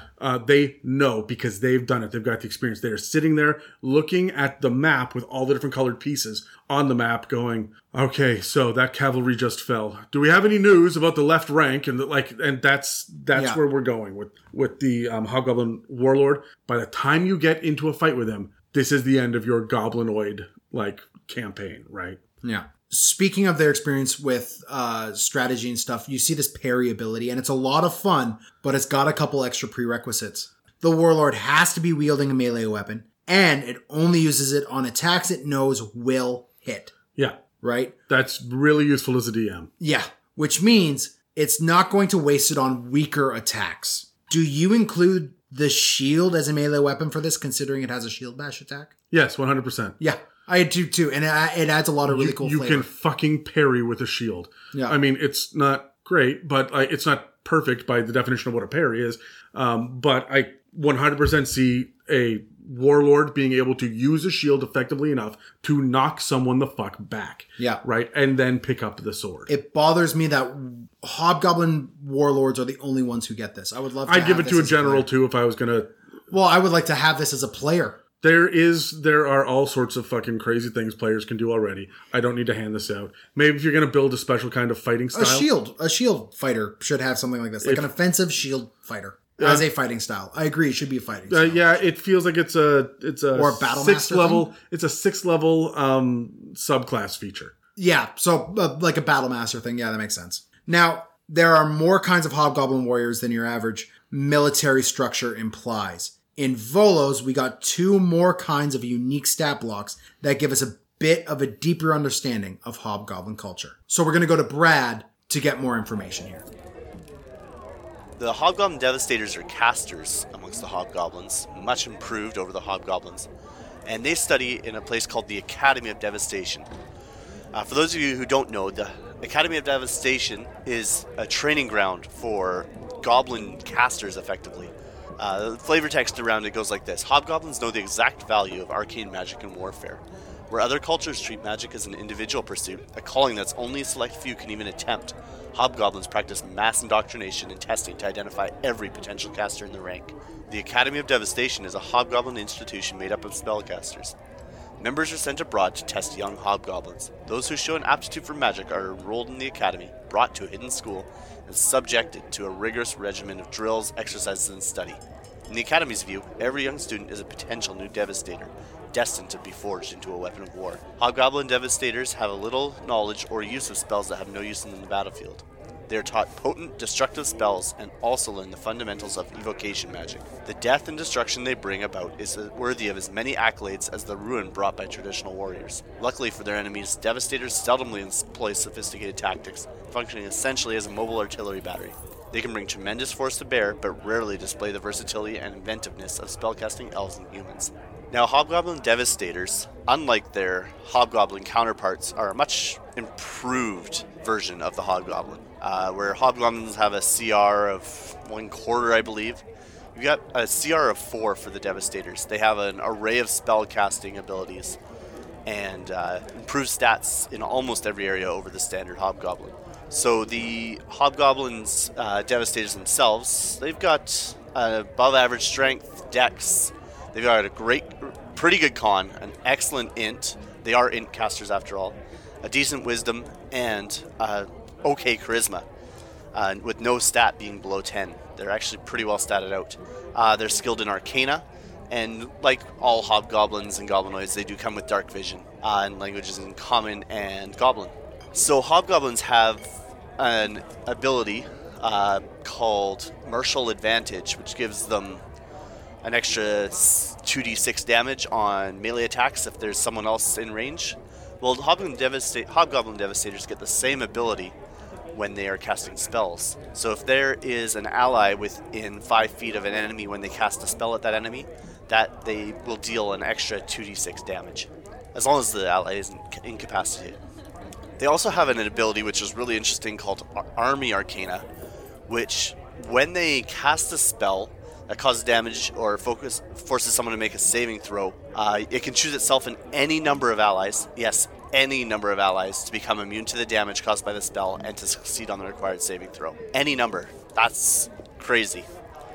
As far as spellcasting goes, they are 7th level spellcasters, and they have wizard spells prepared. They are int casters. So the cantrips that they have prepared are Acid Splash, Firebolt, Ray of Frost, and Shocking Grasp. They have 4 first level slots that they can cast on Fog Cloud, Magic Missile, or Thunderwave. They have 3 second level spots that they can use on their choice of Gust of Wind, Melf's Acid Arrow, or Scorching Ray. They have 3 third level slots that they can choose Fireball, Fly, or Lightning Bolt. And 1 4th level spot that they can use to cast Ice Storm. Now you'll notice a lot of these, almost all of them, are damage spells, as it said in the flavor text. The goal of Hobgoblin Devastators is to do as much damage as possible on the battlefield. They're not really interested in utility. So the one that does stand out to me in that sense, we've got a couple, but Fog Cloud, Gust of Wind, and Fly, while they do a good job of controlling, manipulating a battlefield, they don't really fit into that all damage all the time mindset. But it just goes to show that even a caster that's focused essentially on doing as much damage as possible still wants to have some utility on the battlefield and can use it to their advantage in order to do more damage. As far as melee attacks, should somebody get into their range, they do have a quarterstaff that they can use to make an attack. They actually have +3 to hit with it, and it does 1d6 plus 1 bludgeoning damage. So it's not terrible. I love the flavor of the Hobgoblin Devastator. And honestly, I'm a little bit afraid of its power. It really is quite potent. And at a CR4, if it's well used by a DM, it could do a lot more damage than you would expect for something at CR4. Especially if it's protected by other allies, other Hobgoblins, or other Goblinoids. I really would personally lean into the fact that they're not focused on tactics and controlling the battlefield as much as they are as just pure devastation. I really like the fact that, like a warrior doesn't care how his sword's made as long as it does its job. Who cares how the magic is made or where it comes from as long as it can be harnessed and used to destroy your enemies? I would have my Hobgoblin Devastators be absolute maniacs on the field of battle. Screeching, hollering, screaming at the top of their lungs, cackling. You would hear them their laughter shortly before being blasted with a fireball. These guys are maniacal, they're wicked, they're evil, and they are very powerful and not to be trifled with. I'd love to hear how you guys would use these guys in your campaign, or if you've had any encounters with them in the past. How have they been played? Have they been a little more cunning and self-controlled, or are they just wild, merciless beasts on the battlefield? Let me know. Reach out to me at Clueless Game Master on Instagram, or catch me through the podcast. Look forward to hearing from you. Back to you, Dan and Adam. Okay, first of all, he says Arcana. It's Arcana, Brad. No, it is not. It is Arcana in North America. It is Arcana in Britain. So apparently Brad's British? Apparently. So he and Terry will get along. I remember having this argument with Terry, like way back when. Yeah. But we should really gun for this Terry and Brad hosted show. I'm afraid that they will just fall in love and leave us high and dry. and leave themselves low and wet. So the the Army Arcana or Arcana, Brad, is a great little detail that allows them to avoid friendly fire, right? Being able to choose to not hit anyone within the range, that's pretty fucking useful. But it is just even more so thematically a good fit for this kind of caster. The Hobgoblin Devastator is out there to do exactly what it says in the title. Yeah. He's out there to fucking devastate. Yeah. Right? And so he is going to do as much damage as possible. That's why, like as Brad says, all of the fucking offensive spells are, or all of the spells are offensive, except for maybe like 2. Yeah. I mean, these guys are supposed to be used in combat. Absolutely. Even their little subsections in Volos itself, right above the stat block, it says, into the fray, only results matter. These guys, they're using simple evocation magic. They're using straightforward tactics, and they are going to really bolster the formations that they're a part of by hitting hard and hitting often and hitting fast. Yeah. One of the constant 5e design mentalities is that casters are squishier than your average physical fighter. Yeah. This AC of 13 and 78 plus 14 hit points really lean into that as well. Considering that they're decent tacticians and they've trained to avoid hitting allies with spells, it's clear that the Devastators would wreak havoc from the back of the formation and would avoid any physical confrontation if possible. Yeah, I mean, the AC of 13, like everybody else. And no mage armor. No, and that is by far the lowest. Your Hobgoblin has an AC of 18. Yeah. Right? So this dude's walking up in like a red shirt and like books and a staff and whatnot, but he's not heavily armored. He doesn't have a shield. Well, he's got studded leather, and that's it, right? That's barely anything. That's barely anything. Yeah. Do you agree with Brad's idea that they're wild and chaotic and yelling and whooping and... No. I don't either. No, I mean, I get why he would say that. I mean, they are supposed to be these... Compared to everyone else who's a rank and file military, having that one guy in the corner blasting fireballs, right? And here's a sleet storm and shit. Does seem like it's crazy out of the blue, but for me, this feels like the wizard standing on the turret, creating difficult terrain over here, and blowing up that push forward by the left flank over there. And we see in like with the bugbear mount options how there's this idea that in a goblin host, in a hobgoblin host or a goblinoid host, there are going to be these large like pack animals that have howdahs on them. Yep. I see one of these guys standing in a howdah surrounded by a bunch of bugbears. A howdah, by the way, is a structure like those little huts on the backs of elephants that you traditionally see. I mean, I think Aladdin was in one for a bit. I mean, if you've watched Lord of the Rings when they take down the Oliphants, that's what is on the back of them, right? I keep on wanting to say Oliphants, but I realize that's Timothy Oliphant, and that's... No, I think that's how it's pronounced. Honestly, I just... Super Legolas pisses me off. I don't want to talk about it. Yeah, no, you're not wrong. Anyways. So, no, I don't necessarily agree with the whooping and the yelling, although they are going to be casting big magic with area of effect stuff, so I do picture them yelling. I mean, yes. The same way that when Gandalf casts a big spell, there's more voice behind it. It's going to be more Gandalf casting a big spell, and definitely not like Doctor Strange casting a thing with like glowing runes in the air very quietly and methodical. Right? I mean, it could be. It depends on how you want to play the Devastator. It talks about the Academy of Devastation, which is where they go to learn this shit, but we don't get any details of what that's like, and that's a really cool thing that I wish they would have fleshed out. What do you think it is? Like, how would you flavor that? Just knowing like Academy of Devastation, what would you do? It's Hogwarts. It's Hogwarts, including the ruins in the back. It's Hogwarts, but the only class is Defense Against the Dark Arts. I mean, so it's the movie Hogwarts. Check. Okay. Anyways, so there's. Did you see any of the movies? Not really. I hate Harry Potter. It's pronounced Harry Potter. No, Harley Potter. Harley Potter. You don't like Harry Potter? I really don't. Why? Is it because it has a system that ignores your standard fantasy? Yes. That's it. You're just a fantasy purist. That is actually what it is about. You are one of the Death Eaters in it. You say, hey, you know what? True fantasy is better than your average standard, whatever the bullshit, mixed blood, mud blood nonsense. Oh, no, I have no problem with that. You are Voldemort. No, I have no problem with that side of the story. There's some logical inconsistencies there that really, really bother me. For example? With what they can do with magic, how are they not more present in the, like, Muggle life? Right? Because they purposefully stay out of Muggle life. Yes, because there are so by few population of them. alone. Their population size is very small. I know it. It's not the impression they give with the fact that there are multiple schools like Hogwarts. There are literally 3 schools in the entire world, or in Britain. 3 schools in the entire world, or Britain. In the entire world. That's not true, because there's in the first Harry Potter movie alone. Harry Potter.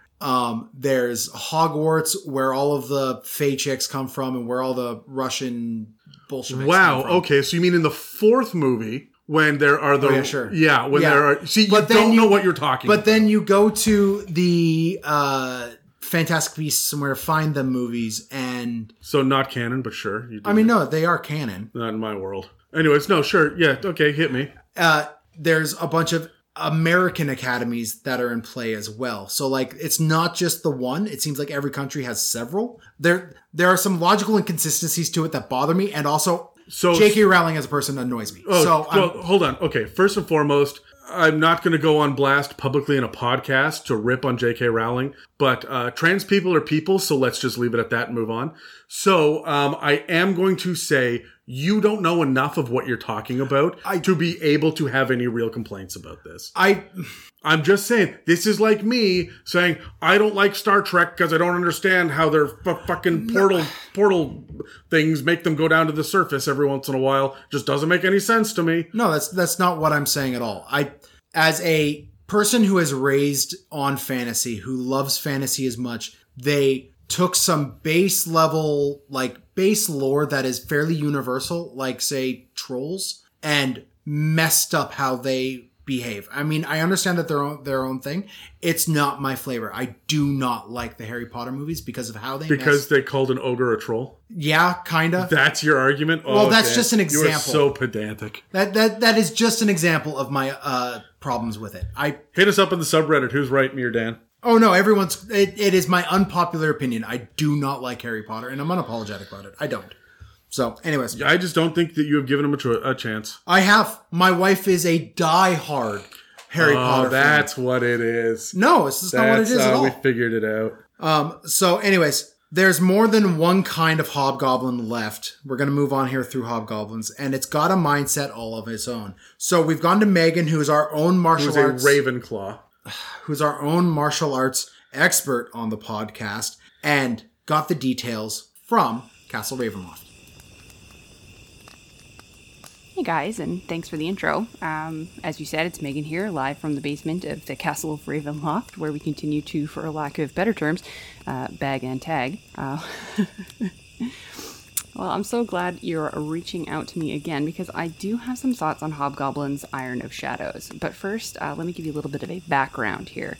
So to picture these folks, picture a hobgoblin, but as a monk, or monk-like, kind of like a secret society of assassins. They are servant to the priest of Maglubiet, and are tasked with squashing any potential threat or uprising that could potentially occur against said priest. So they are actually recruited and trained at any age in their development or, in their age group for being a hobgoblin. So very different from what I would consider the only thing I can really compare them to is the Jedi.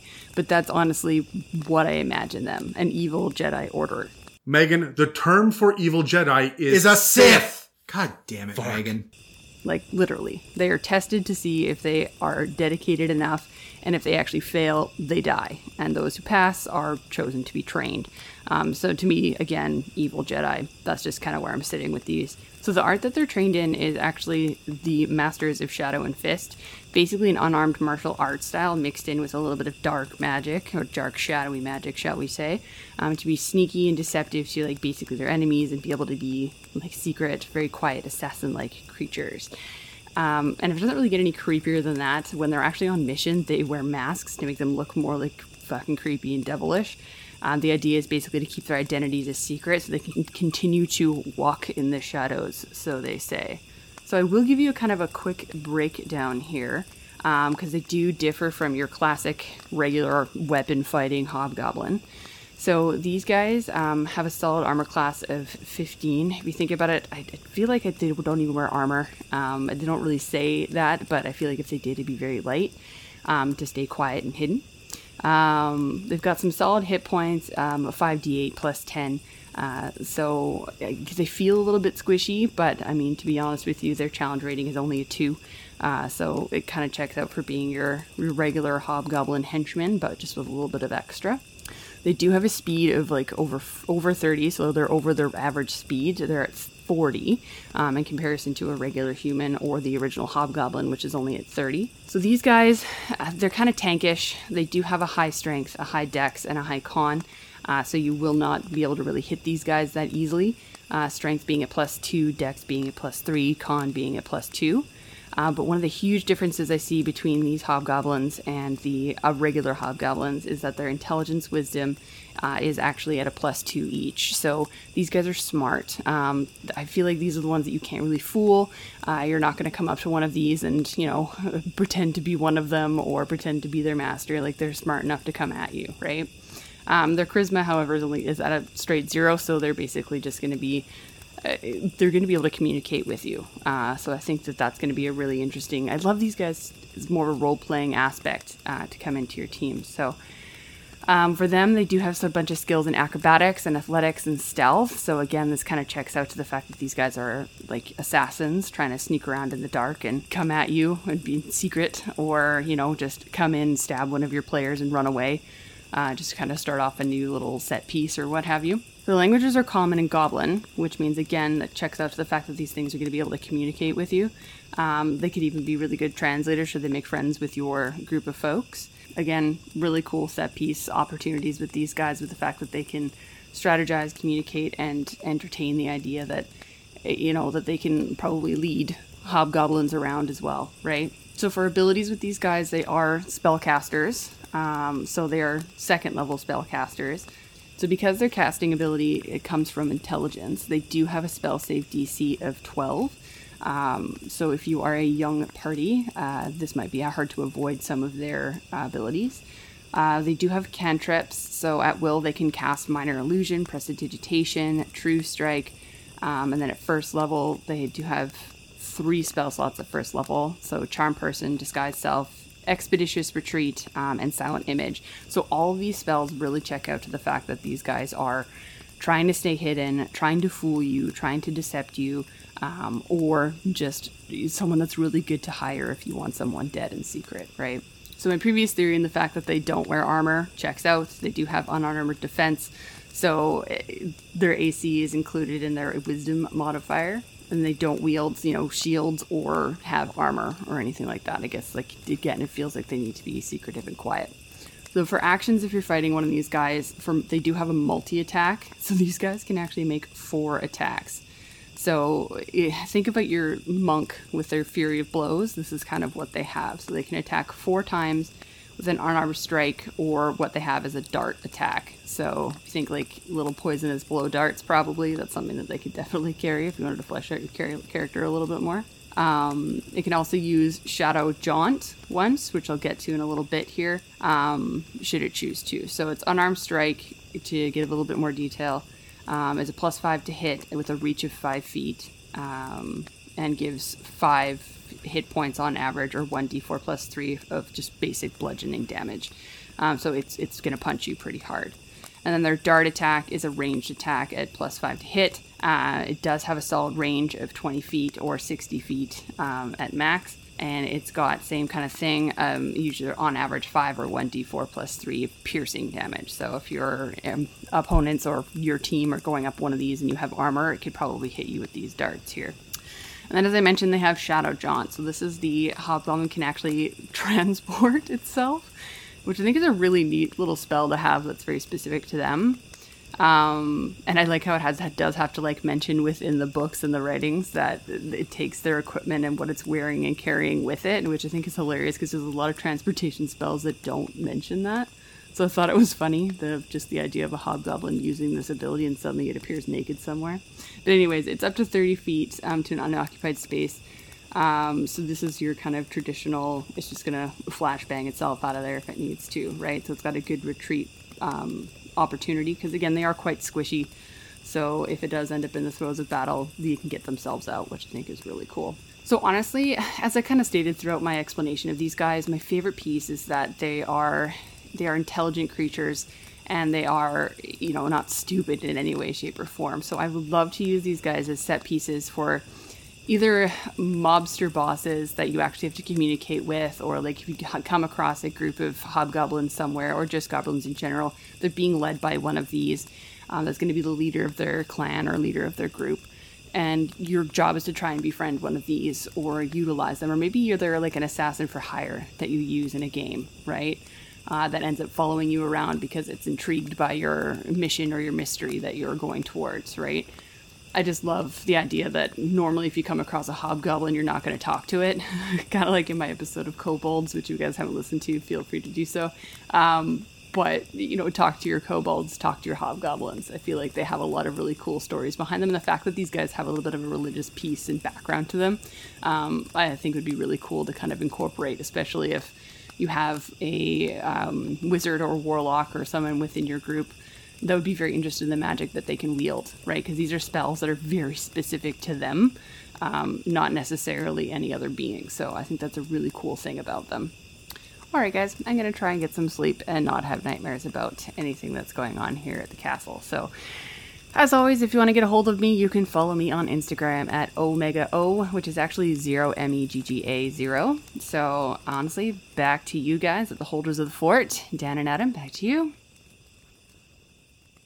Okay, did you notice that the art for the Iron Shadow is the only female hobgoblin we see? I 100% believe that Megan is one of these scary, devil-looking assassins in that's real kind life. of rude. I am giving her the respect that she is... You said she's devil-looking. She will remember that. She would also cackle hysterically, and by the time she's done laughing, you have 3 little fucking jagged daggers sticking out of your spleen. And they're all made from your ribs that she has just this previously proves removed. My point. Yes. Yeah, so anyway. So she said that the AC of these guys is 15. And if you reverse engineer the stats like it describes in the description of the unarmored defense, you can see that it will get this from a +3 dex and a +2 wisdom, just like a monk would. The unarmored defense, multiple weak attacks, and increased speed really reinforces that this is a monk archetype. It's weird that we don't get more details about this for actual monks. We've got a fucking shadow monk. Yeah. Right? Why? You know what? I just want more details. 5e is so lore light.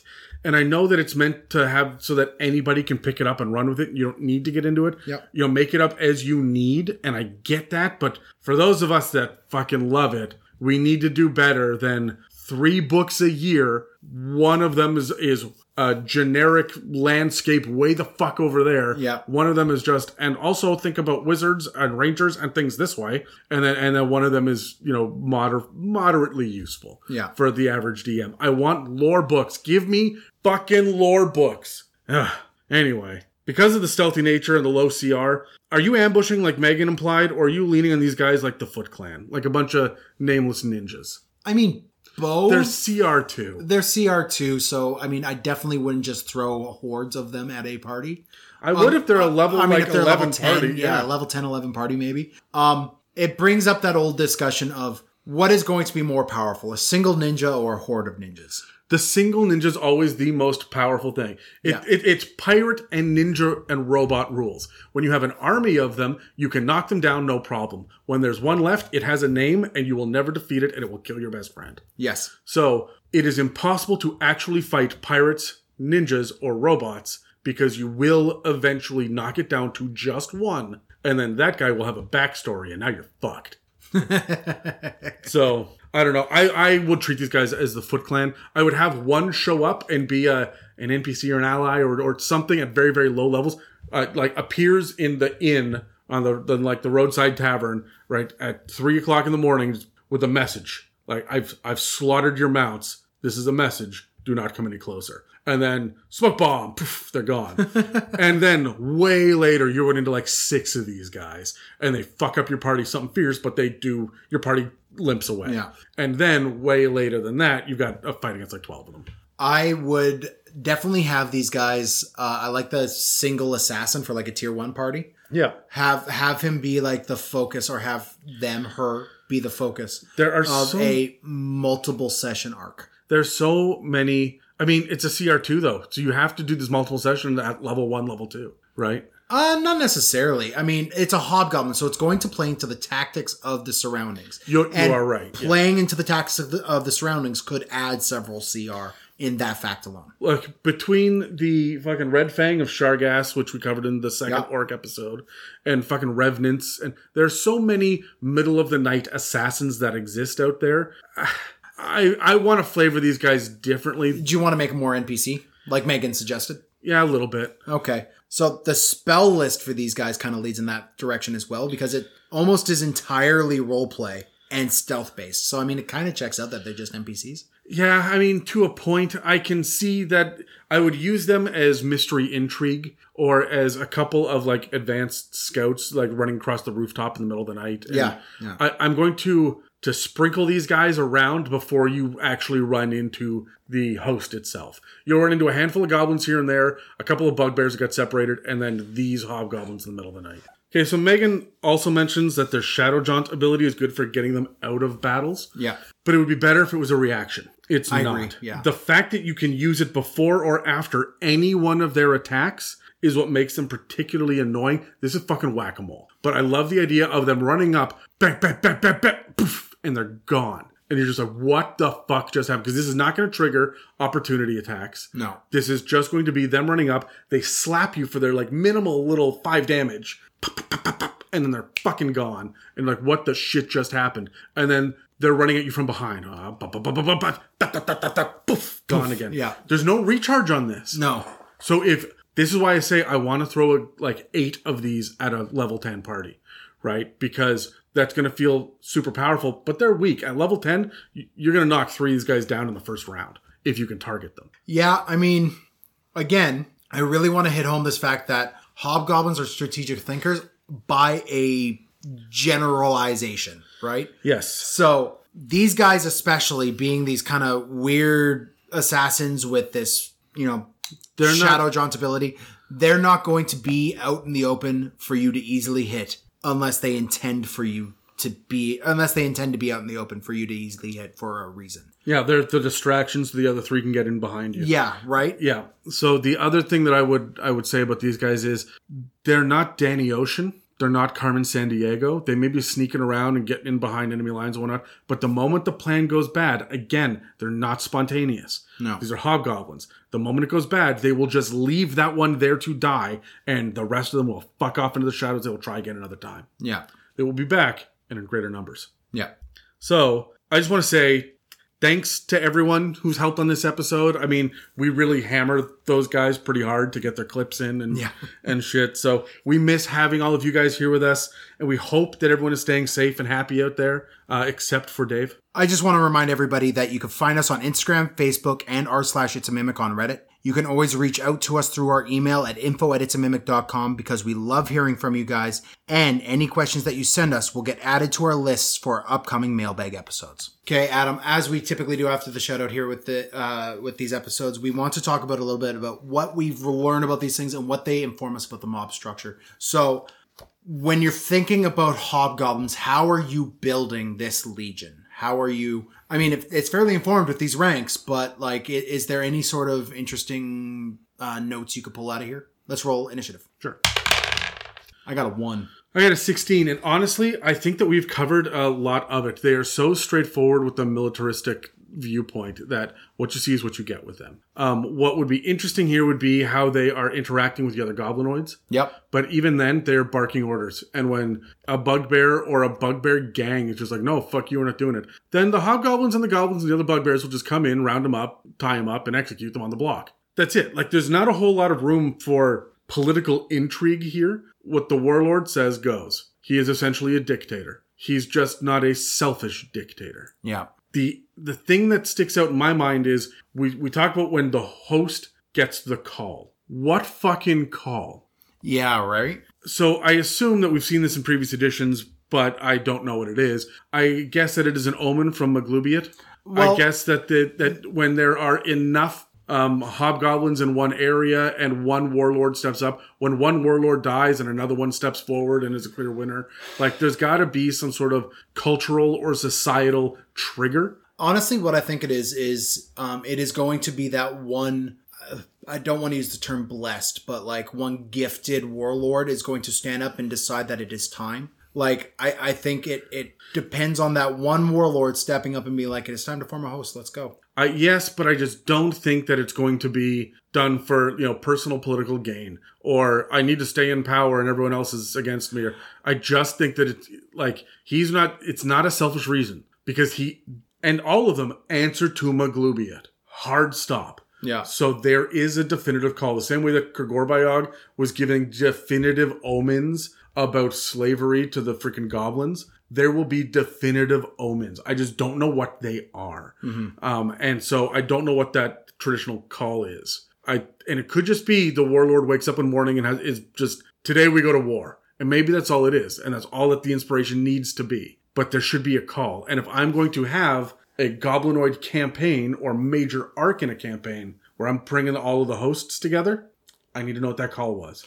I think this is one of those situations where I like the use of ravens, right? I like the use of having a warlord know where the local goblin tribes are, where the local bugbear gangs are, and he sends a raven out with just the simple like symbol of Maglubiot on it, right? And this goes out, lands at the bugbear den, hops in. Bugbear picks it up, looks at it, sees the thing on its, maybe even crushes the raven, because why wouldn't it? Pull this note off and be like, oh, well, crap, okay, we need to march to the stronghold. Because these strongholds are known locations, they are heavily fortified, and all of the goblins and bugbears and hobgoblins in the area would know where it is. Do you think there are multiple strongholds throughout, a country? As there are different... 100%. But there's, the capital... I don't think it depends on how successful the host was that kind of established everybody. Right? See, and these are the details that I want in the 5th ed lore. Well, it says each legion will set up its own stronghold. So I think each legion has its own stronghold strewn about. Right. But when the host comes together, do they come together in the Hobgoblin capital?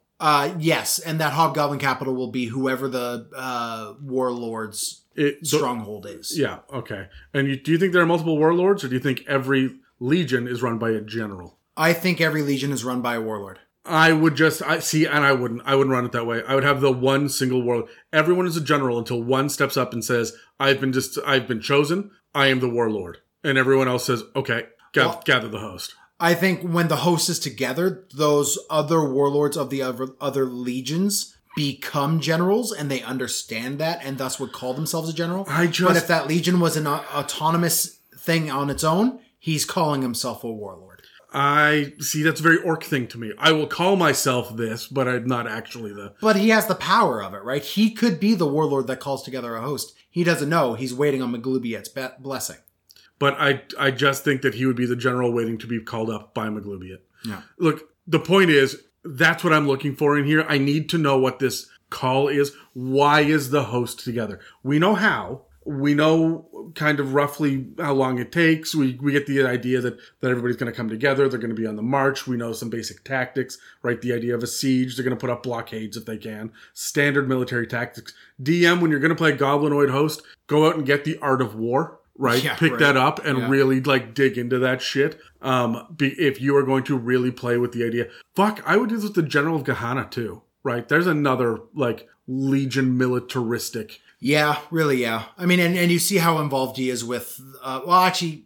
You don't see. It's implied. With the Barghest, though, right? We saw how involved the general is with the Barghests. Well, that's just because he's pissed off at Maglubiot. Yeah, so that would be a really interesting battle, goblins versus Yugoloths. I just assume that the Yugoloths are just more willing to side with Grumsh. Yeah, that makes sense. So, So let's move to homebrewing with these guys. All right, so when we're filling in the rank and file for the other ranks and shit. Yeah. So Okay. what kind of stuff are you doing here? All right, so with the DMG, we get when you create a NPC, you make a hobgoblin, which gets 0 ability modifiers, Yep. which is a little bit odd. Most of them have it. I think only the Kuatoa and the Merfolk also don't get ability changes. Is that just because they're very close to generic human? I think so, although, Yeah. I mean, not for the Kuatoa, but anyway. So hobgoblins they do get the martial advantage. That's nice. And the martial advantage is when you increase the effective damage of one attack per round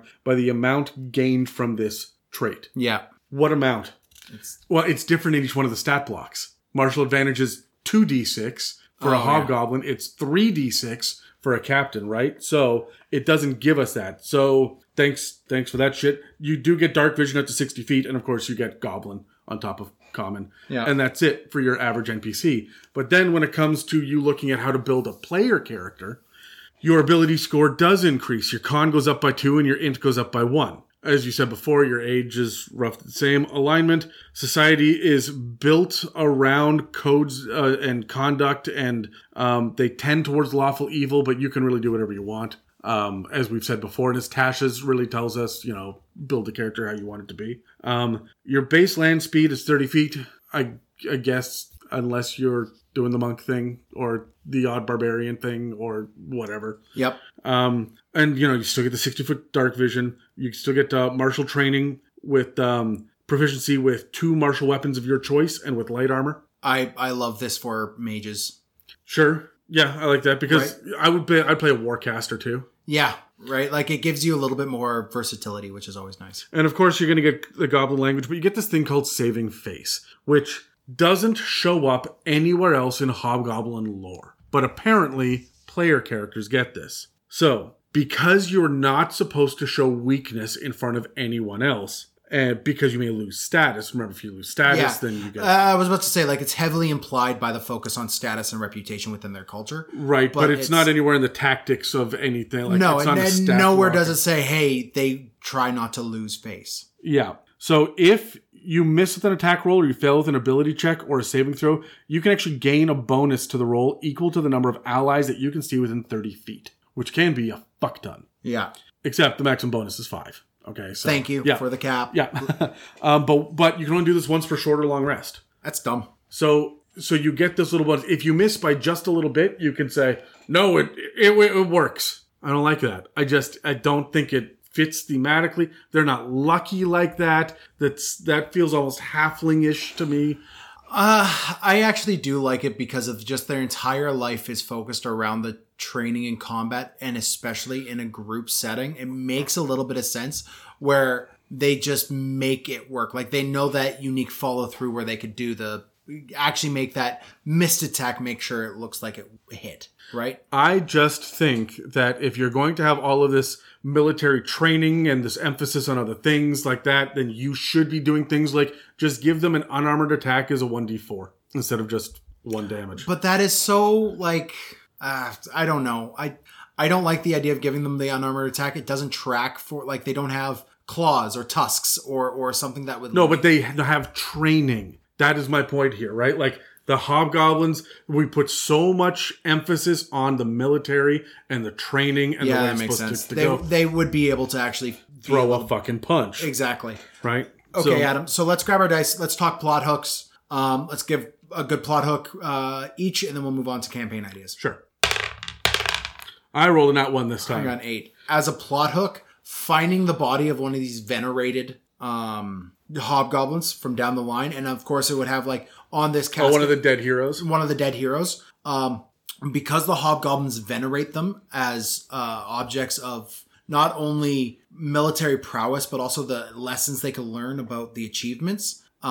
Any hobgoblin warlord would want to have hands on this guy, right? So having your party come across this sarcophagus and being able to discern what it is and now have to just defend it from hobgoblins or protect it from hobgoblins so that it can be opened from some sort of magical arcane lock to get to this unique information inside, that would spoil some tactics that the hobgoblins have been using, right? This is the kind of plot hook I would want to have with these guys, right? Because they're so regimented and because they're so almost ritualistic with their methods, having them written down, which they say multiple times, getting the players to have that sort of information and then adding the fact that it's a venerated hero of some sort really weakens the hobgoblins in the area, so they would want to get that back as hard as possible. And it is one of those things where now the party's not going out and getting a thing, which is often what we do with plot hooks. Yeah.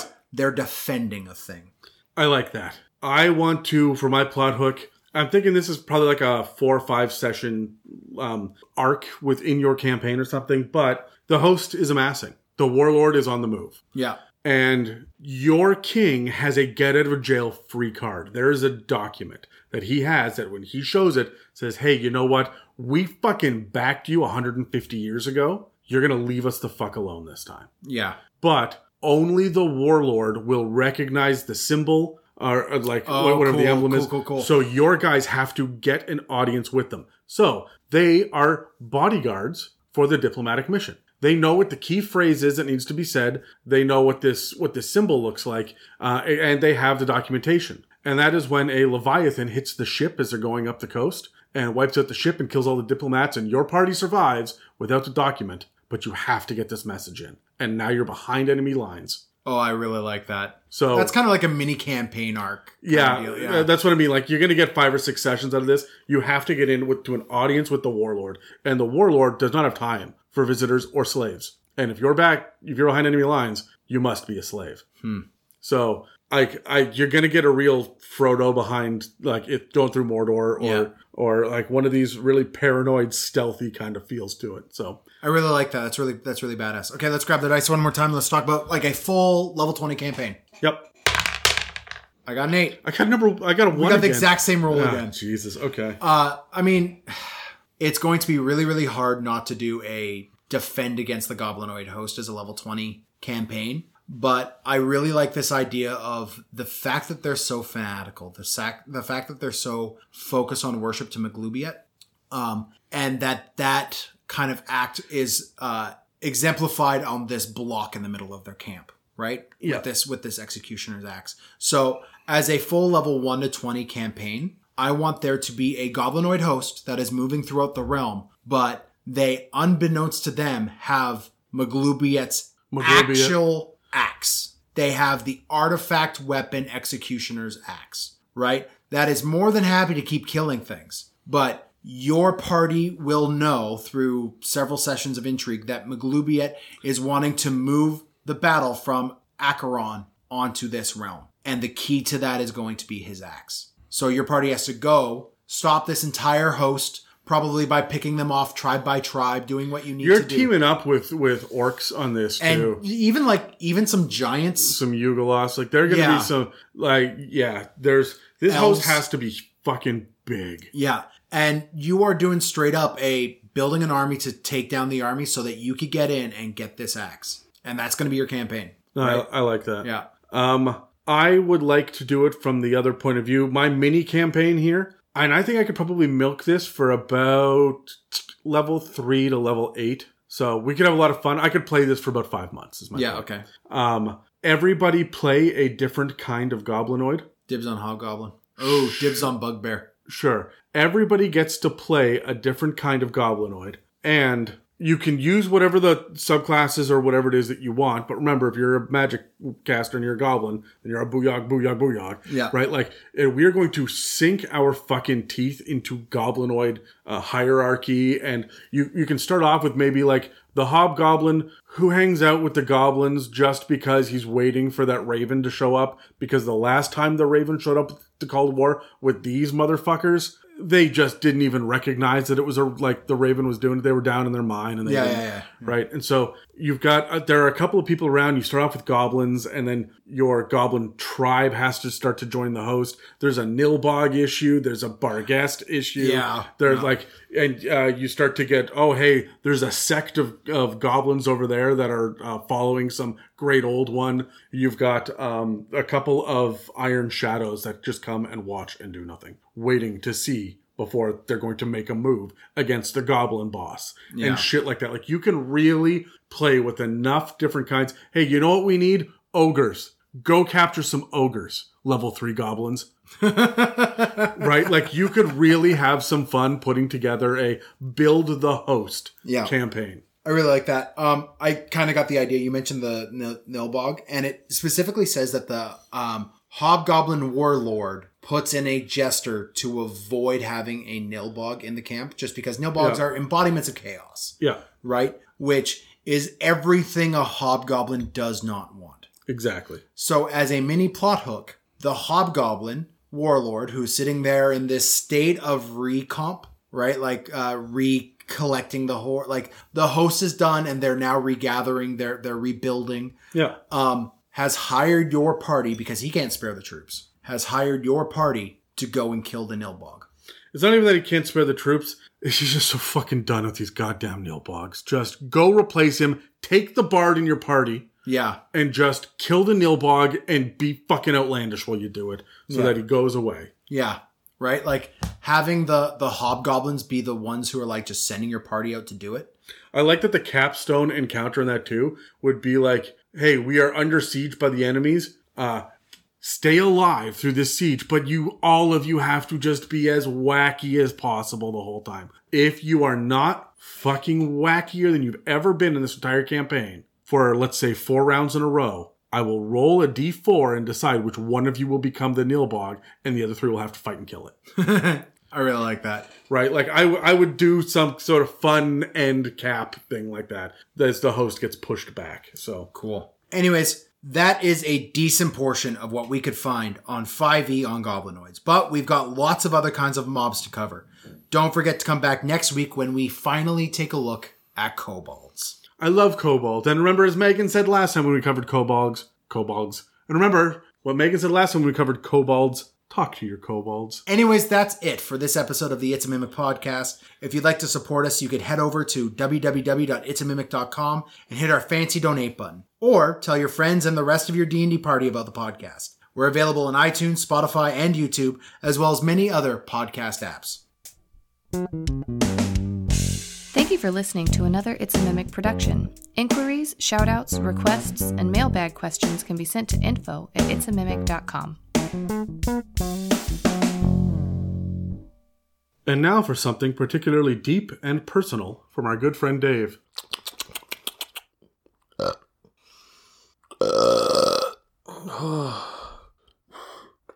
Oh, not a burp. Oh, excuse me. Thank you for listening to an It's a Mimic production. Okay, you're done. Get it.